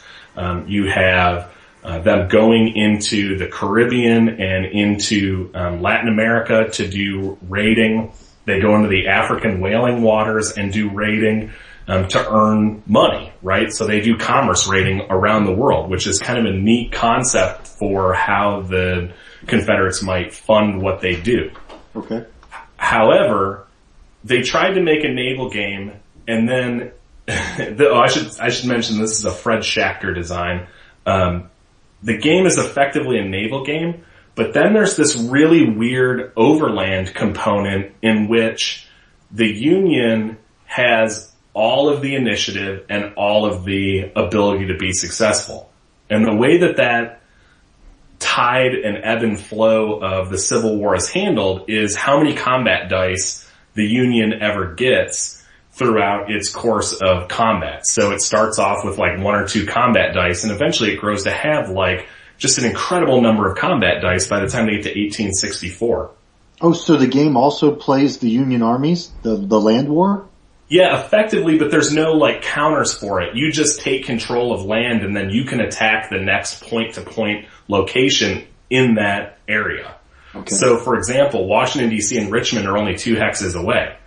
Well, what ends up happening is that you really have to defend Richmond well, because if the Union takes it, you lose out on getting coastal batteries, which are some of your only effective ways to counter the vastly superior numbers of the Union Navy and some of the advantages that they get as the game, moves on. And that's why, because the cannon works are there in Richmond or something? Right, so they have industrial capacity in 2 cities. They have industrial capacity in Richmond and they have industrial capacity in Atlanta. Okay. So they get to do it in that way. What is kind of interesting about the game is that it's split up into basically 12 turns. And across those 12 turns, you have 3 distinct phases of the game. And they're really scripted. They look like they're not scripted, but it's really scripted. The first 4 turns of that game are the Confederacy with basically a free-for-all. They can go wherever they need to. They can easily evade Union patrols. The Union hasn't built its navy up to the point where every single city is blockaded yet. They can move with near impunity and bring goods from Europe back to the United States and then convert those into victory points, which are the currency through which the Confederates purchase things like ships or purchase ironclads or purchase the ability to have an overland counterattack. Those are the kinds of things they can do, but all of those the Overland in particular is prohibitively expensive. It costs 20 victory points. And to earn 20 victory points, you have to send 10 ships to Europe and back with goods, right, which is like a couple turns each time, and you have to roll well not to be detected. So getting 20 victory points to burn on something like an Overland counterattack is like virtually impossible. Now, are those victory points that otherwise you would have been to bank towards a victory? Right, but victory is only measured on the Union side of the game. Okay. And basically for the Union to win, they have to control the Mississippi, and they have to have 16 cities, I think it is, 16, land spaces taken, and they have to have like Richmond and Atlanta. Well, the Overland component at the end of the game, they're able to start taking like 2 or 3 land spaces pretty much guaranteed unless they roll terribly. They can pretty much take them guaranteed. So you have that first 4 turns as the Confederates to build up before the Juggernaut starts to come awake. Then you have 4 turns where it's pretty evenly matched. The Union is starting to put a lot of ships in the eastern seaboard, and they start to move into maybe Florida and start to focus a little bit, perhaps, down in the Mississippi Delta. But you can still kind of move your commerce. The last 4 turns, your ability to move commerce is virtually dead. So whatever victory points you have after about 6 or 7 turns into the game, that's it. You're done. So it's this race to build things up and then wait as the Union dictates the flow of play. But to throw a wrench into that, there are cards. And there's a Confederate deck and a Union deck. And what the cards offer is famous personalities, and they offer ships that get converted, and a small selection of events that do things like one of them, for example, put a bunch of cargo counters in the West Indies, which is great for the Confederacy because it's so much closer than having to go to Europe to go and pick those up. Okay. But if you don't get that early on, if you get that on like the 11th turn of the game, who cares? I mean, that's useless. Mm-hmm. So now you have individual ship counters that run the blockade? Yes, and there's a limit, and the counter limit is the actual limit of the number that you can produce. So you don't produce them all that quickly, and where you produce them can make it more complicated to get them immediately into being able to produce victory points for you, which is... In the later part of the game, do you have a problem where you have your ships, but they can't safely make it through the blockade any longer? Right, exactly. So basically what happens is you get into the later part of the game and the Union has already put out, the way that it works is there are open sea spaces, which are like big area movement spaces. Mm-hmm. There are overland spaces, which are all connected in a traditional point-to-point system. And then there are blockade spaces, and there's one of each connected to a port space. So for you to get out of port, you have to go through a blockade, through an open sea, before you get to the first open sea space that's actually not touching a part of the continental United States. Now once you get out into sea like that, it's a lot easier for you to move around and do what you need to do, but you're still suffering just a ton of die rolls. So what happens is there are searches that happen in the blockade spaces. Well, as soon as there are multiple U.S. or multiple Union ships that can search, they start rolling just a ton of dice. And what's more is they can spend some of their activities to add die roll modifiers, and then it's just an opposed die roll. So if you're rolling 1 and they're getting a +2 on their opposed die roll for searching, they're gonna find you. And when they find you, there's no real combat that happens with a blockade runner. You just sink and you lose all the cargo with it, and you've lost building out on that blockade runner. Now your raiders can fight in combat, but they're so inferior to the Union ships that generally you're going to lose when you get into it. I think in the games that I've played, it's really just like a handful of times you're going to win. And honestly, that feels pretty realistic to me. I don't think anybody's like writing the history of how wonderful the Confederate Navy was during the Civil War. That book just doesn't really exist, right? Yeah. So, you know, that's kind of the weird thing about the game. Like, okay, like there's no way the Confederate Navy was ever going to win the war for the Confederacy. So why design a game about it? Yeah, so and that's why I said if you think about the game in terms of the Union player trying to enact the Anaconda Plan versus the Confederate player trying to just keep their cause alive through economic means, then it makes more sense. It's really just like a war game about the economy of the southern states during the Civil War because ultimately everything runs off of that. Mm-hmm. The only real combat that happens that is interesting combat in the game is when a fleet builds up outside of a port city.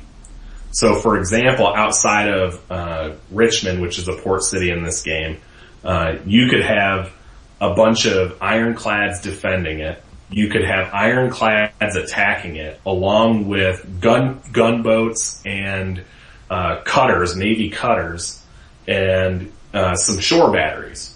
Well, what's kind of neat is that you can do some screening on both sides. So the placement of your ships when you get into the tactical level of combat in the game is somewhat interesting, but then again, it's not all that interesting because all you end up doing is, for example, a gunboat gets, there's a 50% chance you're going to sink it.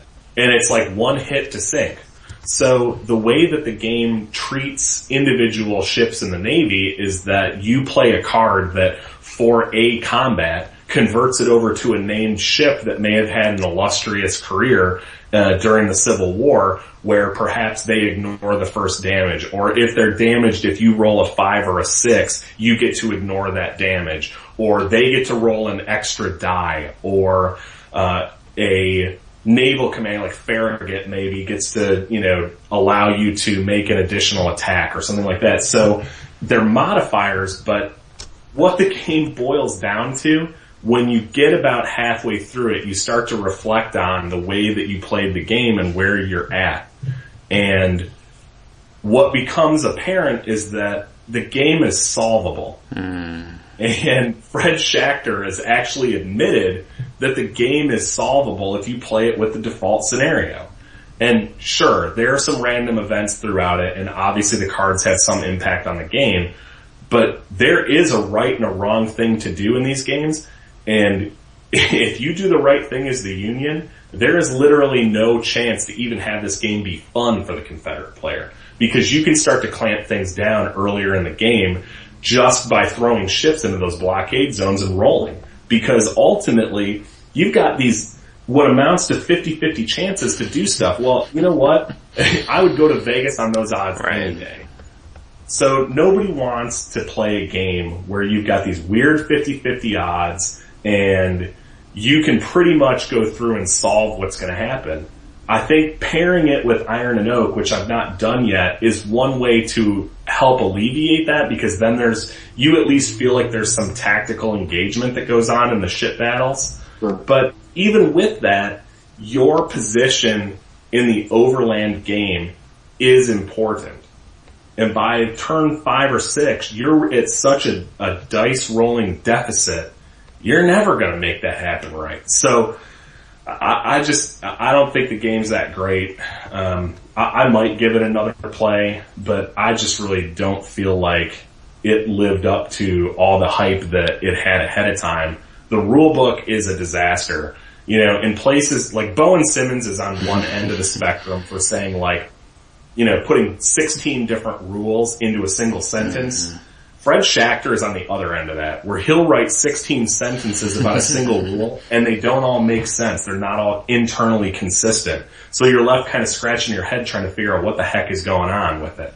So the rule book's a bit of a mess. Obviously, if you read the rule book and you play through it really literally, and I gotta give a lot of credit to my friend Jared, you know, he did a great job of tearing that thing apart before we sat down to play it, and I felt like we played well. But even with that, there are just mistakes that you make, and when we look back in the rulebook, we're like, well, this is why we thought that, and it's not clear. So, I would give this game maybe on a good day, I'd give it a 6. I think it's probably, I don't know if I can rate this in beers. I'll do it for you guys. I'll rate it in beers. I'm gonna say you can play this game after you've had 5 or 6 beers.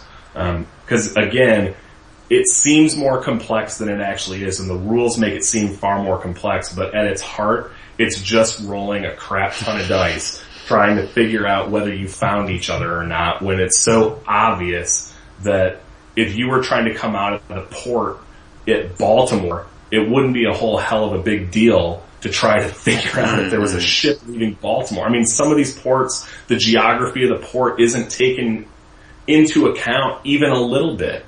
So, I didn't quite understand why things were done this way. I get it's a game. I get that you have to abstract some things to make it playable.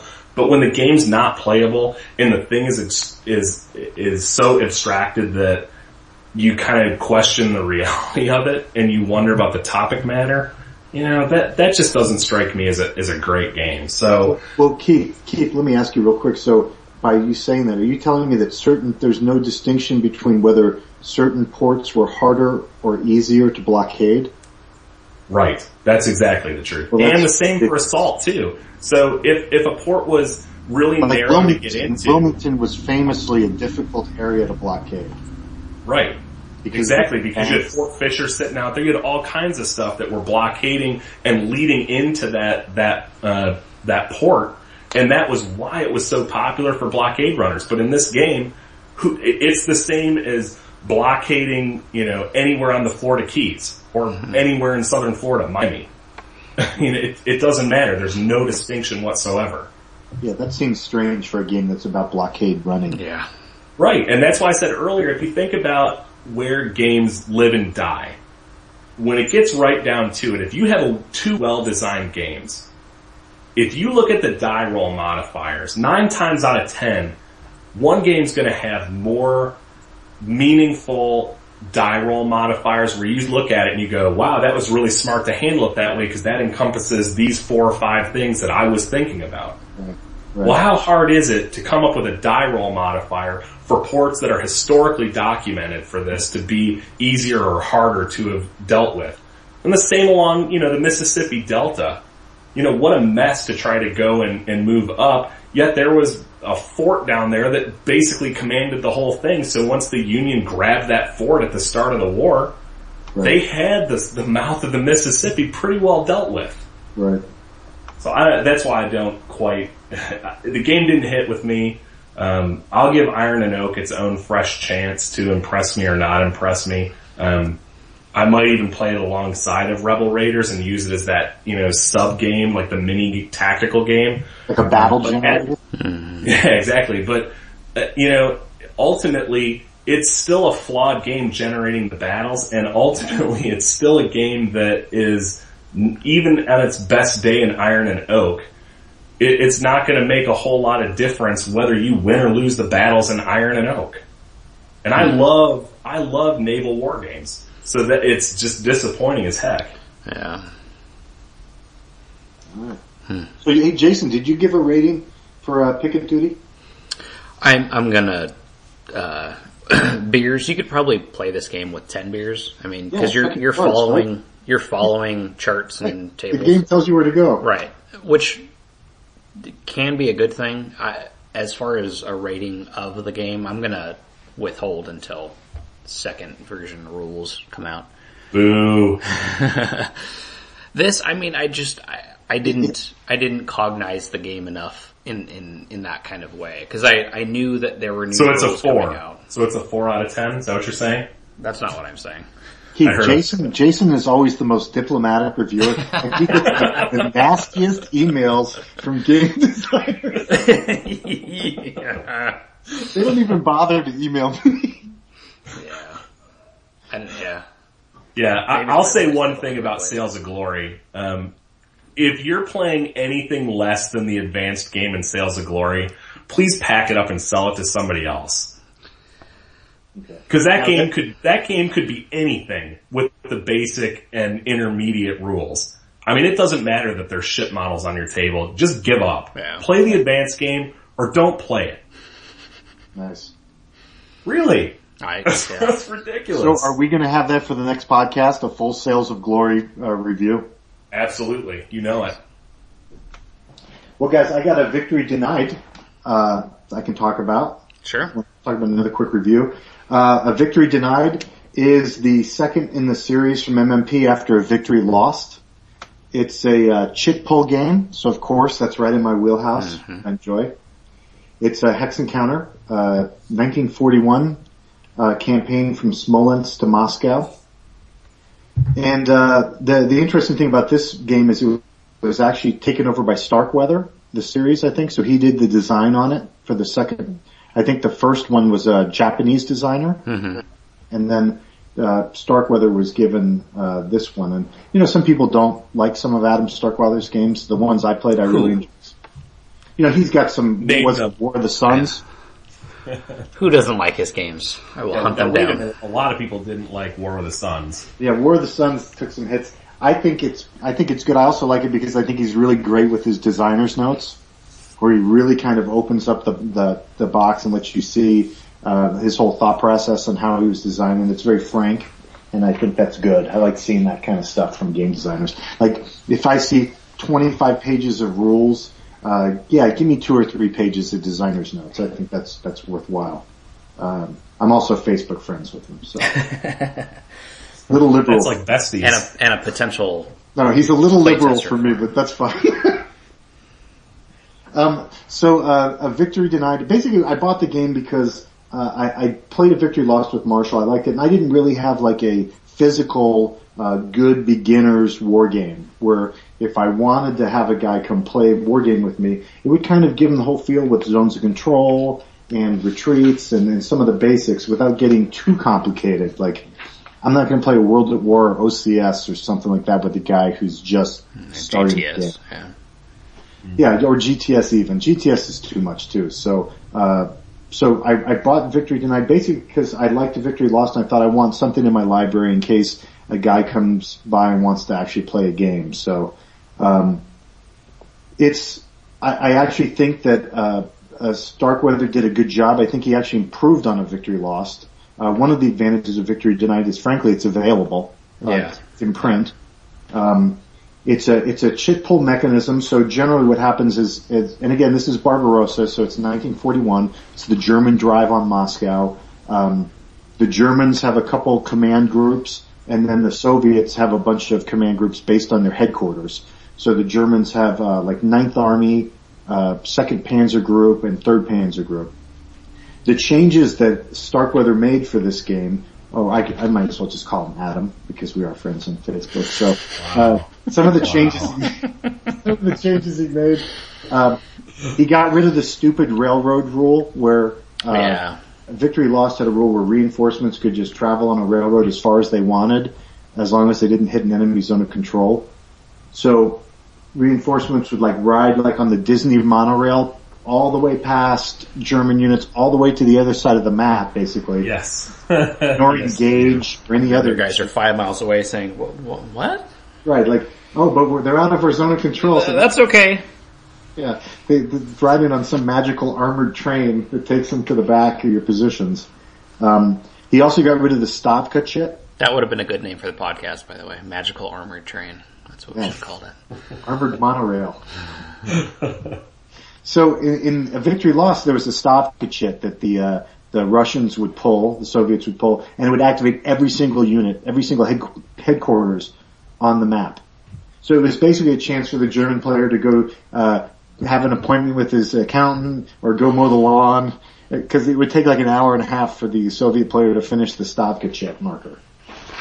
So that one he got rid of, and now what he does is he's created an activation system where for most of the units, like the infantry units or any of the Soviets, if you activate a headquarters or you pull a 9th Army chit, a headquarters activates, and then it can activate the units near it, and it activates any other headquarters that are within its command range, and then they can activate their combat units. So he created kind of a daisy chain activation sequence For the motorized units, what he did was when you pull the second or third Panzer Group chits, the Panzer Groups tend to just have, I think third Panzer Group has 2 core and the Southern Panzer Group second has 3 core. What they do is, as long as there's other units within their Panzer Corps within 3 hexes of them, they all activate. So the motorized German units activate differently from the infantry units. Did I explain that well enough? Okay. So, and that's a big change in the way the game used to work, because it used to be traditionally a headquarters activation game, but now he's created these special motorized activation chits for the German motorized units. There's a Guderian chit, which is cool, which I pretty much take every time as the German player, because what it does is you pull it out of the cup and it trumps a Soviet chit and forces it back into the cup and then automatically activates a second Panzer Corps. So you can take it every time.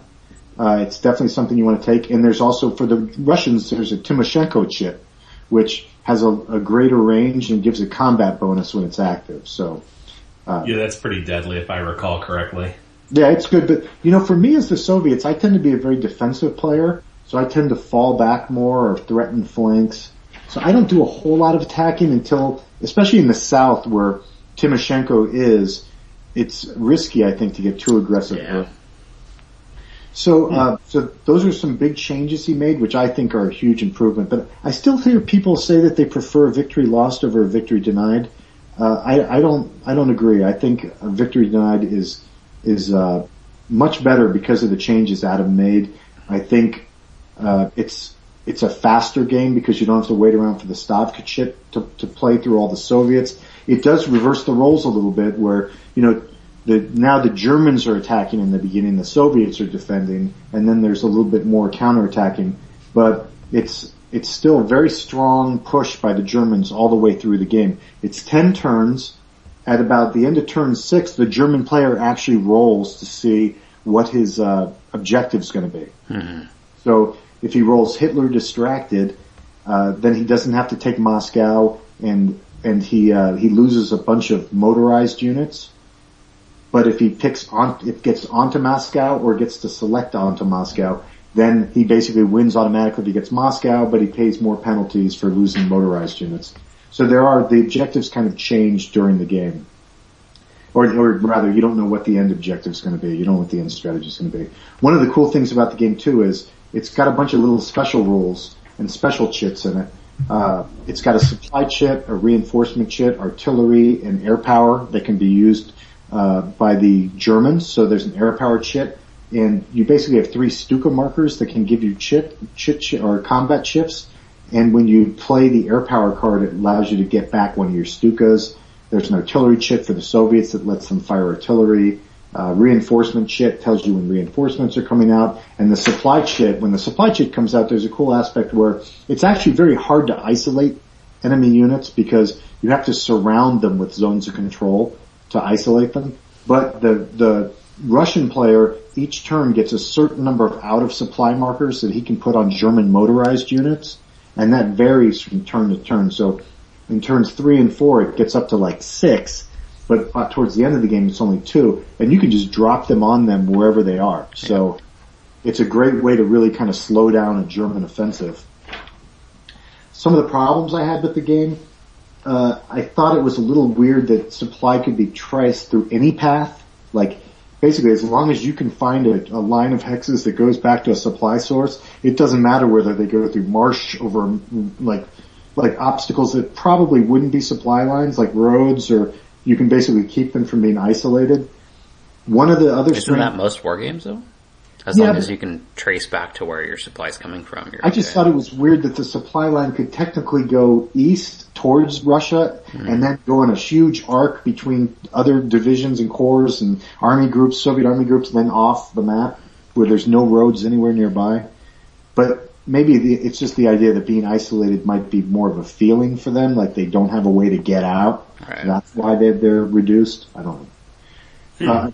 Another strange thing was strategic movement.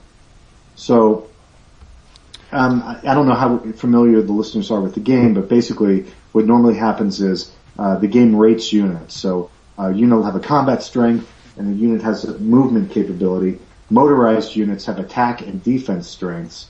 Infantry units tend to just have one combat strength that applies for infantry or for attack and for defense. So one of the nice things about the motorized units is they have a movement of 10, and German infantry unit might have a movement of 5 or something like that. Well, infantry units are allowed to do strategic movements. So if they stay on roads the entire time and don't come next to an enemy and don't come next to a victory point city, they can basically get triple movement on the road. So a German infantry unit that moves 5 normally is capable of moving 15 hexes on the road.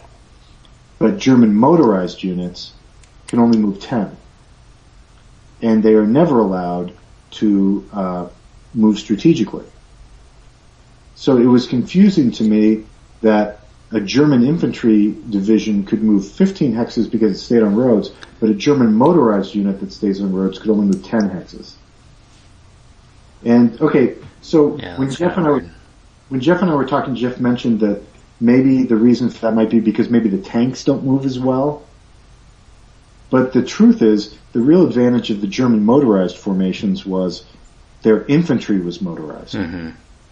So it's not an issue of half tracks or trucks. Really, most of the German Panzer Grenadiers weren't in half tracks; they were in trucks. Right. So it seemed a little strange to me that infantry could move so far. And in fact, it's even weirder when you look at Soviet infantry units, which are able to now, they normally move 4, they can move 12 hexes on a road, and yet a German motorized division only moves 10. When, at that period of the war in 41, the Soviets had like no trucks. So they're walking. Unless they have some jogging capability that, some kind of super cardiovascular endurance. So that's weird. It's not a game breaker. It's just strange. No, it's not. Maybe you could house rule it. I mean, the problem might be that if you gave the German motorized units, strategic movement, they might move too quickly and be able to just race to Moscow and the game would be over. It is also one of the problems. One of the problems you can run into with East Front games as well is that even with a big wall of German units, there's oftentimes an opportunity to sneak some Russian units back behind them and cause all kinds of chaos for supply checks. So, I know that was one of my critiques with No Retreat is that, okay, yeah, so there's this crazy ebb and flow to that game, but when the Germans are pushing, you had plenty of opportunity as the Russians to jump behind them and go and take cities, which cuts off their supply, which can be just devastating. So, I wonder how much of that had to do with play testing that specific thing. Like that was originally in and people were exploiting it to do some really kind of just gamey things for supply, or whether that was something that they had just sort of planned in for, like you say, historical reasons. Yeah, I think it's a good point because really what ends up happening is, in the Eastern Front, units were famous for holding out in pockets for long periods of time, right. German and Soviet. And you really have to kind of, because of the isolation rules are so strict or rather so easy for tracing supply, you literally have to almost surround a group of units to isolate them. So, while these are logical issues which from rule to rule might seem weird and I think they're unusual, when I look at the overall play of the game and how the units interact, I think they make sense, as far as how the game plays out. Like I said, if you gave the German motorized units some kind of strategic movement, I think they might be too fast. Mm-hmm.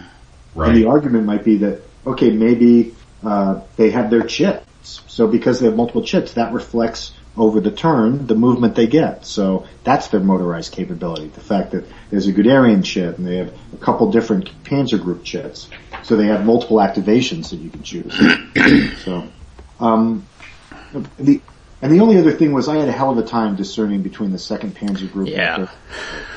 I'm glad you mentioned that. That's my only problem with this game is that the way the rules reference the chits. Or the counters, and looking at the counters, you can't really tell what's what. One is the third, I only remember them because the 3rd is the northern group, the 2nd is the southern group. Mm-hmm. The 3rd is gray with black on top. The the southern group, the second, is black with gray on Right, top. yeah. But when I look at their activation shit, it looks the other way It's around. opposite, right, yeah. So I constantly was having to check the rules until you get familiar with it. It's Yeah, that was my one big complaint with this game. It's like, I can't tell what I'm supposed to be activating. Another really cool aspect that Adam put in the game was variable victory point values for cities and objectives that aren't known to the players until it's recaptured or the game is over. So some cities are gold cities, which have higher victory point values. Some are blue cities, but you don't know what it's worth because there's a hidden chip. So when the Germans capture objective, the Germans didn't radio back and say, hey, score more 7 victory points. We got 7 more. They didn't know what it was going to be worth. They knew it was maybe worth more. So the German player doesn't really find out until the end, or if the Soviets recapture a city, then you pick the victory points and put them face up on the city. So I thought that was kind of cool that you knew you had to capture cities, but you don't necessarily know ahead of time. Like you're like, oh, I just need to capture this 4 victory point city and then we'll win. It's like, those weren't decisions that the generals made, so. Right. As the Germans, I just always capture Moscow and don't have to worry about it. It is possible. Oh, I've done it, yeah. I played Jeff, and Jeff, hey, you're probably walking your dog right now. What's going on, Jeff? And I was the Soviets and he was the Germans. Jeff's laughing right now. Geoff. Complete degenerate. It's our kind of guy. Yeah. Who knew I would find a blood brother in Canada? So, I was the Soviets, Jeff was the Germans. We played it, and the first time we played, obviously, we were so drunk it wasn't even funny. Then generally we sobered up and relatively speaking, in games after that. But initially, I think Jeff had a problem because he didn't push hard enough with his motorized groups. That's my issue. So basically I was able to surround his northern panzer group, because what I do is I bring in headquarters and just start building gigantic armies, on the flanks or around the Germans, and I always try to get it to where I can activate multiple headquarters and then surround them and just tie them up with zones of control. So I had destroyed that northern panzer group, isolated and completely killed it. But he put together a really good, and Jeff also got kind of obsessed with taking Smolensk with his infantry, which allowed him to build a lot of strength around him. But then what had happened was, because I brought in all my reinforcements to kill the Smolensk guys, which really have no value to me because they're infantry, he got his southern panzer group past me. And I realized, looking at the turns, that towards the end of the turns, the Soviets don't get that many reinforcements anymore. So he was able to kind of start making a run for it, and he almost got past me and got to Moscow. But I was able to get a bunch of elite divisions and kind of string them out in some kind of skirmish line to slow them down, which is probably cheesy, but whatever. Whatever it takes. So you guys played a Victory Denied, either of you? I have, yeah. What do you think? I figured out I played a Victory Lost. Right. That was the one that I ended up playing, where you start as the Russians in like one small corner of the map and then break out. And that you're right about the rail lines, and that was what the guy that taught me basically said. He's like, look, here's the whole thing you need to know. Get on the rails and just go crazy once you get on those rails. Right. It's so stupid. Well, in the way the game plays a lot is, it's really about zones of control more than a lot of other games, which is great because it teaches new players a concept that most games, besides war games, doesn't exist. So generally the concept is to enter a zone of control or to leave a zone of control, you pay 2 extra movement points. So to move from one zone of control to another in a clear hex is going to cost you 5 movement points. So motorized units are kind of able to power through zones of control, but infantry is always going to be left behind.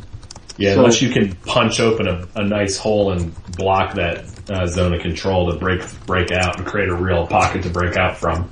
Yeah, so generally what happens is you want to get it's a traditional wargaming lesson to learn that you get zones of control behind the guy, and then a lot of the results are going to be retreat results. You're not going to get step losses, but if you can cause a retreat and he has to go through the zone of control, he loses the steps. So the vast majority of the step losses are going to be, if you're playing right, from retreating through zones of control.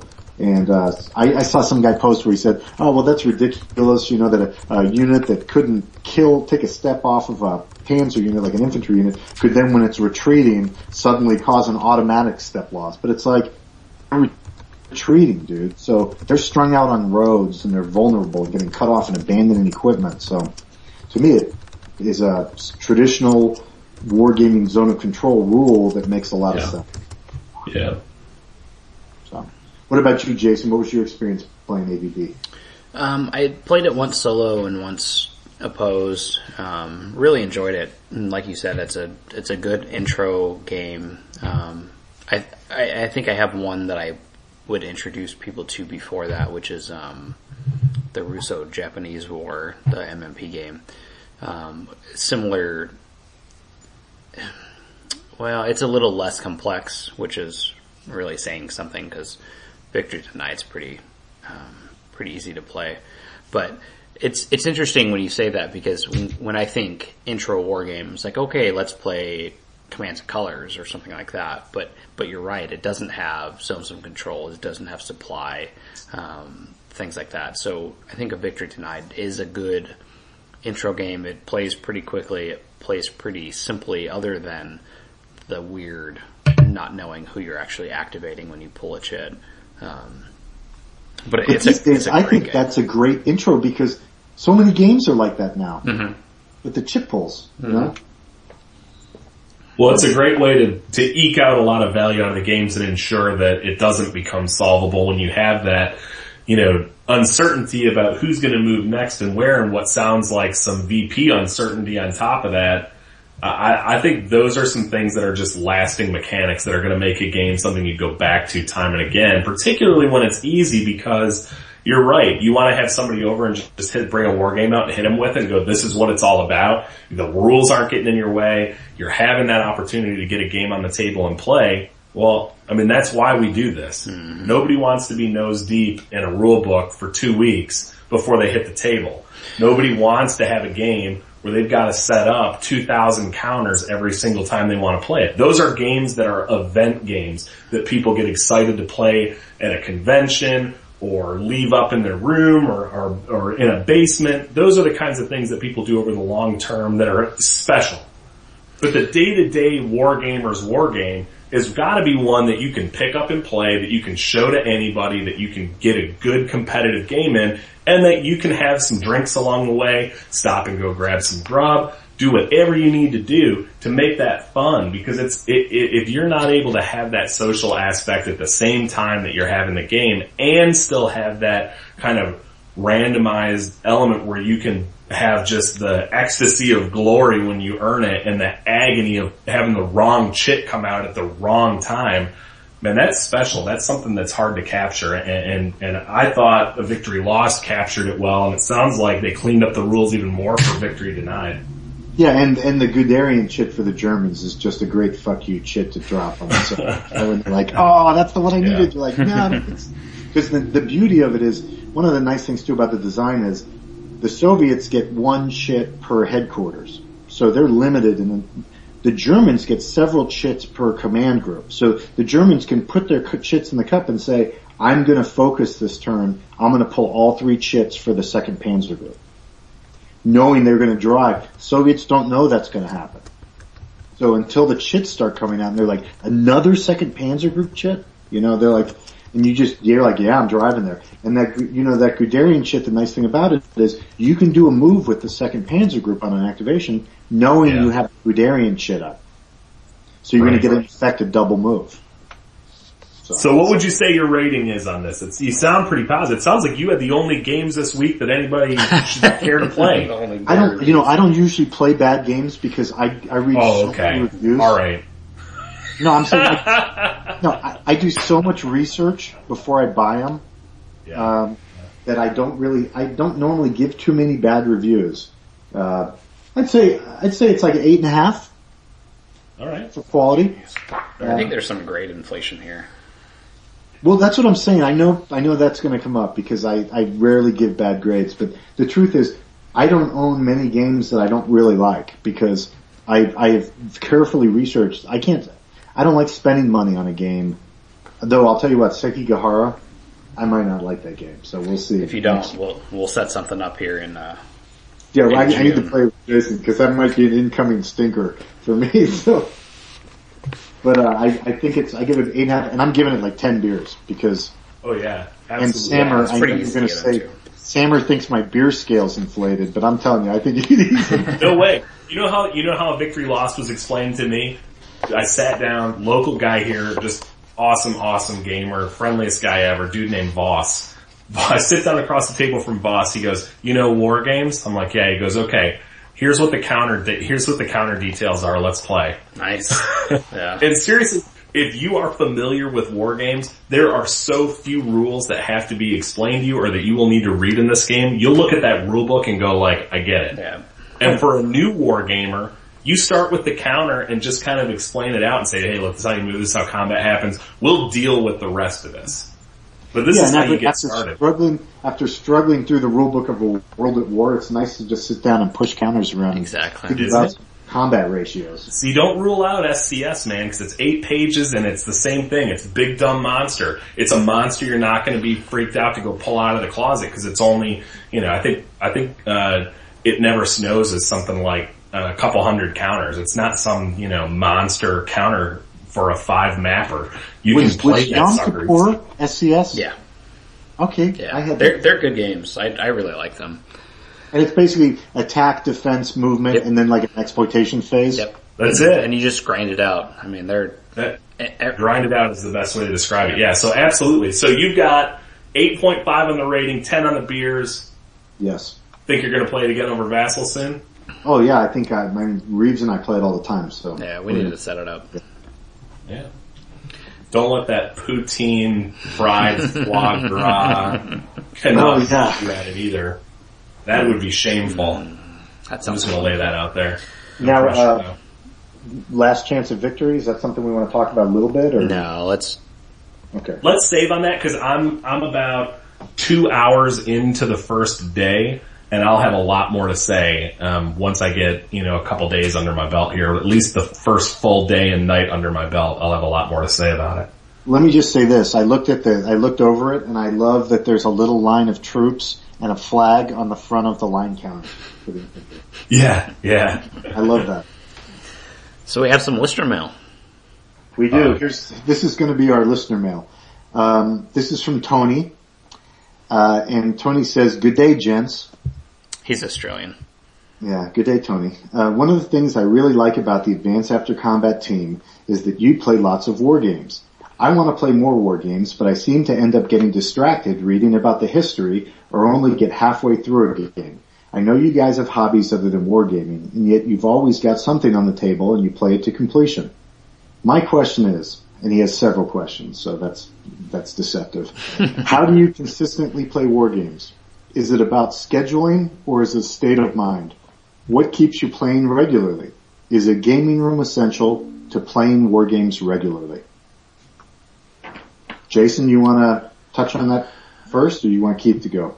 I'll go. I will say I play most of my war games solo, so there's that. I'm able to leave something set up and I can tinker with it as I see fit. I do have a bi-weekly, semi-regular buddy that I play with, and we'll play kind of medium to lightweight war games, but it's really about just dedicating to it and making the time. I do have several, as we kind of talked about before we started recording, several other hobbies that I partake in, and I read a lot. And then, we all have families, but it's just about taking that time and dedicating it to it. So with the solo stuff, I leave something set up, and even if I just look at it for 30 or 40 minutes every night after the kids go to bed, that gives me a chance to engage with the game, separating time between whatever book I'm reading on the history of whatever I'm playing to actually reading the rules. It's just for me, setting some designated time aside. I don't say, okay, Sunday from 7 to 8, I'm going to only read rules or anything like that. But it's knowing, okay, I haven't sat down at the game table for a couple days. Let me go tinker. Let me go push some counters around. Or, hey, I'm getting ready to finish this game up. Let me, break this new rule set out. Hey, Jason, let me ask you. On a daily basis, how often do you think about wargaming? Well, my internet usage at work isn't really moderated, so the 10 hours I'm at work is mostly dedicated to wargame talk or thinking. I always have Board Game Geek up, kind of trolling the guild, that kind of thing. And I'm always looking at play rates to print out at work and rules to print out at work. So, that's not really fair. Cause I can take most of that time. But I realistically at home, I would say at least 2 hours. I'm reading rules or I'm playing a game. Probably 2 hours about an hour of every night. Cause my wife will be talking to me about like which blinds we should have on the slider door. And I'm really thinking about like, how I can get a heavy armor for the Germans in a World of War by 1942. Right. It's funny. You mentioned something there that I think is so key to just all three questions really. With any hobby, there's a level of hesitancy to get involved. And it doesn't matter if that hobby is woodworking or flying a kite or wargaming or whatever it might be. The biggest and most important thing you do with any hobby that you're thinking about is going and doing it. Mm-hmm. There's no substitute for just getting out there and making it happen. I threw around having a blog for years. Well, until you actually sit down and say, look, I'm going to do this, it doesn't happen. Nothing's going to make that hobby happen for you unless you are the one who's actually moving those counters. And whether you're moving them in a room where you have that set up or if you're limited on space, again, like I said, I'm not much of a Vassal player, but I wholly support and think that every game company out there is doing themselves a disservice by not being on Vassal if they aren't already, because that's a way that gamers can engage with that game in a digital portable format and support what you're doing. They're going to be eager to buy that game because just because they can't get it on the table today doesn't mean that in a year or 5 years or another month they can't get it on the table or take it to their favorite local game store, whatever. So I think if I had to encourage anybody to do anything, it'd be, get off your ass, open a game box up, and just start moving counters around. Just don't even read the rules. Go in there and just poke around at the combat section and fight something out. It doesn't even matter what it is. Yeah, that's going to help you learn that game. That's how I learn the games. I have to play them. I can't sit, I'm not a guy who can sit there and read the rules and then be like, oh, I get it now. I have to actually take it out and start pushing stuff around. Right. Absolutely. And I cannot stress that enough. I think that is the number one hang up, and I think the internet is largely to blame for that because, there's podcasts like this where you can get some great information and there are fantastic reviews out there and you can get in touch with designers and see all these great pictures. Well, guess what? That's all wonderful, but that's not actually being a part of the hobby. Right. That's what's special about the guild members. That's what's special about this particular podcast is that nobody here has done anything remarkable. We've just been the ones who have opened the box and done it. Right. Yeah. I would just comment too, the big thing for me is having games, like, I do a lot of gaming on Vassal, which makes things easier because you don't have to have the physical game. So I don't know what Tony's physical situation is as far as if he's living in a homeless shelter where it's difficult for him to set up Case Blue for more than a couple days, or if he's married or single, or what his situation is in an apartment or house. What I always did is I have the game set up. So, while I do play on Vassal and that's really easy, like for example, I have a game room which has a World at War set up, and then I have a side, so that's like an 8x5 table, and then I have a smaller table that has, I think right now it has 1775 set up because I wanted to check it out. And then yet I still, on our living room in our living room on the coffee table, right in the middle of Christmas Vacation, had Kingdom of Heaven set up completely on the table. Right in the middle of the house. Great. With my mother-in-law there. Second chair. And the key is, when I was single, and again, Tony, if you have to ask this question, I'm gonna assume maybe you're single because your wife probably would have already decided this issue for you. I had an apartment, I had a game set up. I didn't care if I happened to meet a girl and brought her back to my apartment. Hey, there's the game. Mm-hmm. You go into it. If it works out with that girl, she knows what you're interested in. When I got married to my wife, we had a deal. Not part of the deal for getting married, but part of what we talked about was I would be able to game this many times a month and away and home conventions that I could attend. Because I was basically like, hey, I'm not a work in progress. This is me and I'm not going to change. So I'm always going to be doing this. It's something I'm very passionate about. I would say that I think about wargaming probably 15 times an hour at least. So, while I have other interests and I love my family and I'm into it, it's a hobby that I'm very focused on. I really get a lot of pleasure out of. So I guess the idea is, first, it's a question of whether you have the space to set up a war game.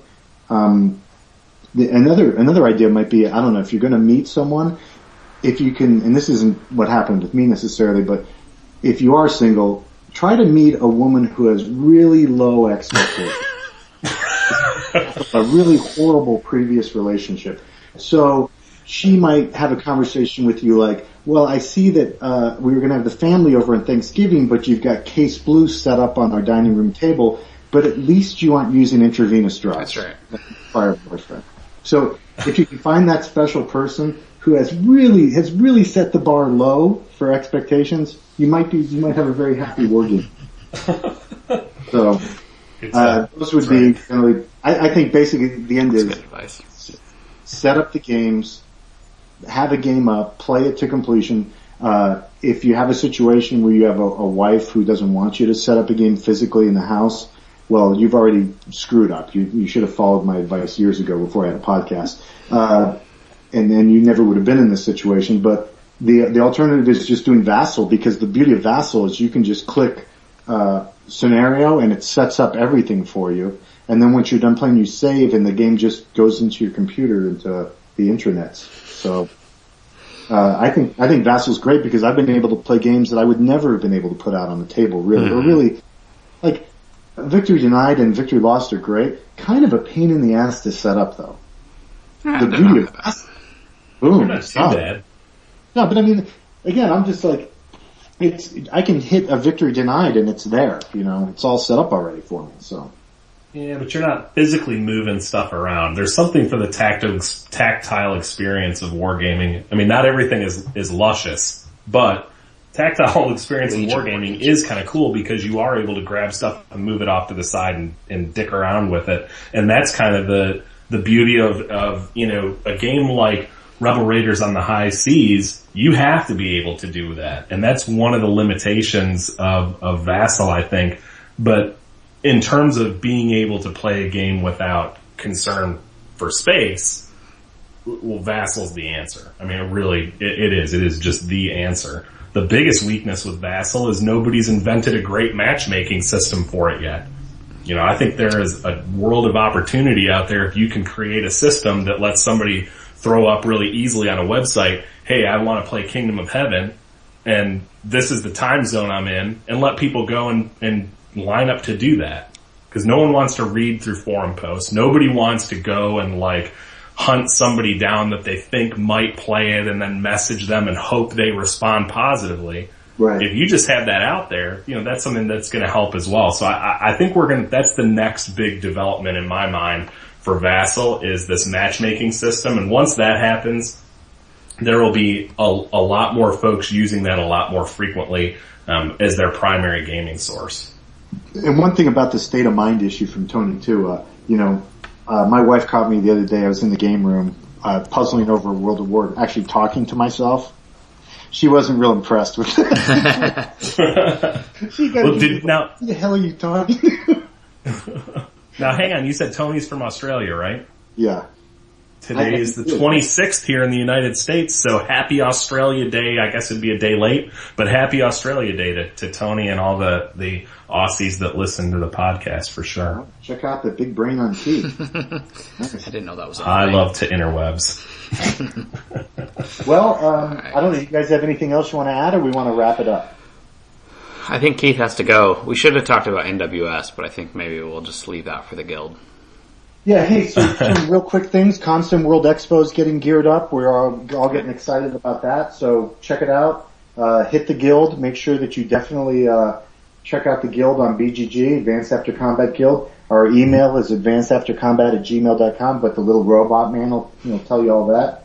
Keith, you got anything you want to add? The interview with Uwe Eichert went up today on gamesontables.com. Part 2 is going to be coming up next. Part 2 is going to have more of a game bent to it. But if you want a picture of what a publisher goes through when they plan for a Kickstarter, you need to go and check this out. I think there's some great advice in there for people who are fledgling game designers, and Uwe was very gracious to do an interview with me despite me tearing apart Conflict of Heroes in the past in my blog. So he was a good guy, and obviously I think his approach to this is really an interesting thing to listen to, because he is a serial entrepreneur. So he's had a lot of success with previous companies, and it shows through in what he says. So definitely take a look at that and read through it. I think you're going to like part 1. Part 2, again, not to tease too much, but you're going to see some information about what's next for Conflict of Heroes, and in particular, a really neat AI system. Finally. Jason. Right. Jason, you got anything? Nope, I'm good. You want to take us out? That's it? Sure. All right, thanks for listening, everybody. I'll see you later. Have a good one. Visit us at http://boardgamegeek.com/guild/1660 or contact us at advanceaftercombat@gmail.com. What the fuck?